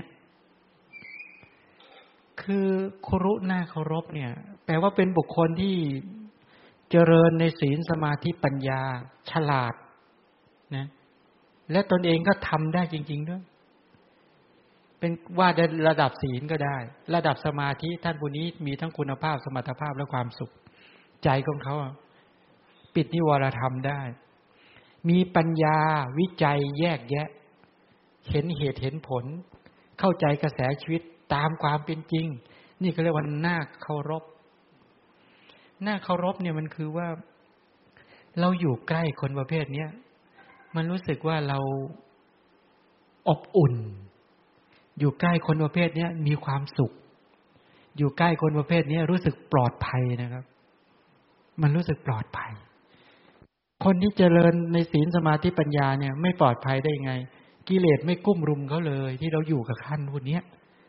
เดี๋ยวไม่ใช่ว่าเดี๋ยวหงุดหงิดขึ้นมาเดี๋ยวกำหนัดเดี๋ยวขัดเคืองเดี๋ยวลุ่มหลงไม่เลยศีลเกิดขึ้นกับเขาก็กำจัดโทสะได้สมาธิในกระแสชีวิตเขาก็กำจัดตัณหาหรือโลภะได้ปัญญาเกิดขึ้นกับเขาก็กำจัดโมหะได้ราคะโทสะโมหะไม่กุ้มรุมเขาจึงเป็นคนน่าเคารพนี่คุรุน่าเคารพอยู่แล้วมีความสุขอยู่แล้วรู้สึกอุ่นใจสุขใจและปลอดภัยครับนี่น่าเคารพภาวนิโยเป็นที่น่าสรรเสริญเพราะมีจิตใจเที่ยงธรรมไม่ลำเอียงในบรรดาสหธรรมิกและลูกศิษย์คือเป็นคนที่เจริญในคุณธรรมทั้งหลายใช่ไหมเจริญในศีลในสมาธิในปัญญาไม่พอนะและเป็นคนที่ไม่มีอคตินะครับไม่มีฉันทากติโทสาคติโมหะพยาคติเพราะเป็นคนเจริญพรหมวิหารธรรมเป๊ะเลยครับยามปกติเดินเมตตายามประสบปัญหาเจริญกรุณายามที่เจอคนประสบได้ดีมีสุขเจริญมุทิตายามที่จะให้เป็นไปตามกฎเกณฑ์กติกาวางใจเป็นกลางได้เป็นบุคคลที่เราไปอยู่แล้วมีแบบอย่างเป็นแบบอย่างให้เราได้พัฒนาตัวเองยิ่งขึ้นไปมันรู้สึกว่าโอ้โหมองในด้านไหนท่านผู้นี้ก็น่าเจริญใจจริงๆน่าเจริญใจมองแล้วน่าเจริญใจจริงๆนี่เห็นไหมข้อที่3ข้อที่4วัตตาเนี่ยเป็นผู้ว่ากล่าวเนี่ยเป็นผู้สามารถอบรมลูกศิษย์ให้ดีได้อย่างหนึ่งตรงนี้คือวัจนะวัตตาศัพท์เนี่ยฉลาดในการว่ากล่าวฉลาดในการว่ากล่าวรู้ว่าจะพูดอย่างไรเช่นในยามที่เราหดหู่พูดให้มีกำลังใจยามที่เราไม่มีศรัทธาพูดให้มีศรัทธายามหดหู่พูดให้มีกำลังใจเลอะเลือนพูดให้เรามีสติฟุ้งซ่านพูดให้เรามีความตั้งมั่นไม่รู้ไม่เข้าใจพูดให้เราเกิดความรู้ความเข้าใจได้เหงาเศร้าส้อยทั้งหลายปลุกเร้าเราให้ตื่นขึ้นมาบางคราวเนี่ยจิตใจเรากวัดแกว่งมากไม่อยากอยู่ใน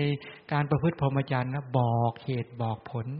ให้เราสามารถประพฤติพรหมจรรย์ได้มีทนุถนอมบอกเหตุบอกผลเราได้อย่างชัดเลยว่างั้นนะแก้ปัญหาให้กับเราได้เนี่ยคนประเภทนี้ท่านเจอท่านไปอยู่เลยครับเป็นใครก็ได้แก้ปัญหาให้เราได้นะครับไม่ใช่ว่าเราต้องไปค้นคว้าเองไม่ใช่คอยแก้ปัญหาเลย วัจนคโมแปลเป็นผู้ยอมรับคำตักเตือนจากสาธมิกและลูกศิษย์ทนพฤติกรรมเราได้ครับเราออกนอกลู่นอกทางบ้างอะไรบ้างก็ทนเราจะตำหนิติเตียนท่านบ้างก็ทนต่อคำว่ากล่าวทนต่อคำตำหนิติเตียนเป็นคนที่มีความเสถียรทางด้านจิตใจสูงยอมรับพฤติกรรมที่งี่เง่าของเราได้แล้วก็หาจังหวะในการที่จะแก้ไขเพราะความเป็นผู้ไม่แข็งแรงในธรรมะมันจะออกนอกทางอยู่เรื่อยบางทีเราอยากจะจริงๆเนี่ยคนที่เป็นอาจารย์เขาอ่านแล้วขาดหมดแค่เขาเข้าไปในห้องแค่ดูเราเขาฟังอะไรแล้วอ่านตำราเล่มเขารู้หมดเลยครับปุ๊บเนี่ยรู้แล้วว่าเรามีฐานความคิดยังไงมีข้อมูลอย่างไรทำไมต้องอ่านตรงนี้ทำไมรู้ด้วยว่าอ่านอันนี้ได้ดีไม่ดียังไงแปลว่าคนที่เป็นอาจารย์เขาฉลาดอ่านขาดนะอ่านขาดนะครับวัจนคโมก็หมายความว่าคัมภีรัญจากถังกตาเป็นผู้สามารถแสดงอรรถที่ลึกซึ้งอันนี้สำคัญมากนะเป็นผู้มีความสามารถแสดงเรื่องขันธ์อายตนะธาตุสัจจะปฏิจจะไตรลักษณ์ได้อย่างแจ่มแจ้งชัดเจนนะอย่าลืมนะสามารถแสดงให้เราเข้าใจได้ไม่ยากชัดเจนยาวสรุปให้สั้นลึกดึงให้ตื่นๆได้ยากทำให้ง่ายได้คือสามารถแสดงให้เราเข้าใจได้ตรงเนี้ยยากแต่นั่นแหละถ้าใครทำได้อย่างนั้นใช่แล้วนั่นแหละเป็นกัลยาณมิตรนะครับเพราะการที่เราจะอรรถะเนื้อความใดๆที่มันมีความลี้ลับซ่อนเร้นซ่อนปมซ่อนเงื่อนเนี่ยมันอ่านตำรายังไงไม่เข้าใจนะครับคนนั้นจะต้องผ่านทั้งคำสอนผ่านทั้งการปฏิบัติวิจัยแยกแยะมนสิการคิดในเรื่องนั้นหลายพันรอบจนทะลุทะลวงจนเข้าใจอย่างดีแล้วจึงสามารถหยิบมาเปิดเผยให้เราได้โดยไม่ยากนี่เขาเรียกว่าฉลาดนะครับไม่ใช่เอาตำรามาอ่านเป็นปึ้งแล้วเจาะทะลุทะลวงให้เราเข้าใจไม่ได้นั้นก็เรียกว่าไม่สามารถแสดงอรรถอันลึกซึ้งได้อันนั้นการที่จะสามารถแสดงธรรมะที่ลึกซึ้งความเป็นไปของรูปนามขันธ์5ขันธ์อายตนะธาตุสัจจะอินทรีย์ปฏิจจไตรลักษณ์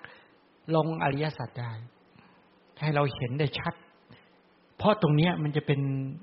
การเขี่ยปมในใจของเราที่ติดขัดทั้งหลายเนี่ยให้กระจุยกระจายและเราจะเกิดกำลังใจเกิดความเข้าใจในพระธรรมคำสอนของพระสัมมาสัมพุทธเจ้าได้อย่างดีลึกซึ้งเข้าใจอย่างแล้วก็อัฏฐาเนโนจยาเยโนจัตฐาเนจนิโยชเยเป็นผู้เว้นจากการชักชวนในสิ่งที่ไม่เป็นประโยชน์แม้ที่สุดเพียงครั้งเดียวก็ไม่ทำมีแต่การชักชวนให้ทำสิ่งที่เป็นประโยชน์ตนและประโยชน์บุคคลก็คือกำหนดประโยชน์ให้กับเราได้และกำหนดประโยชน์ให้กับเราได้รู้ว่าอะไรจะเป็นทางเสื่อมเสียเราป้องกันให้ดึงเราออกจากสิ่งที่ไม่เป็นประโยชน์กลับเข้าหาสิ่งที่เป็นประโยชน์แล้วก็นำพาชักจูงแนะนำแล้วก็เป็นแบบอย่างในการที่จะนำสู่ความเจริญให้กับเราแล้วเป็นต้นได้ท่านทั้งหลายก็ดูตรงนี้ครับสำหรับบุคคลที่จะเป็นกัลยาณมิตรท่านไปที่ไหนไปเห็นที่มีคุณสมบัติถึงแม้ไม่ครบแต่มีส่วนมากนะครับมีส่วนมากแล้วว่าท่านอยู่กับครับแล้วก็ไปฝากตนนะครับแล้วก็ไปน้อมในการที่จะประพฤติปฏิบัติอย่างจริงจะเป็นประโยชน์ฉะนั้นตรงนี้เป็นสิ่งที่สำคัญมากเพราะว่าคนที่เป็นกัลยาณมิตรทั้งหลายนอกจากรู้จักเราแล้วยังไปรู้จักจริตของเราด้วยแล้วก็จะให้กรรมฐานให้ข้อมูลให้ความรู้ที่เหมาะสมแก่จริตอัธยาศัยของเราได้ชัดทำให้เราเข้าใจได้ไม่ยากมันเป็นประโยชน์อย่างนี้แหละครับวันนี้ไม่มีใครถามก็สมควรแก่เวลาแล้วขอโมทนากับท่านทั้งหลายตั้งใจฟังตั้งใจอบรมตั้งใจที่จะฝึกฝนพัฒนาขอให้กุศลความดีจงเป็นปัจจัยเกื้อหนุนให้เราท่านทั้งหลายคอยพระรัตนตรัยคุ้มครองตลอดกาลและตลอดไป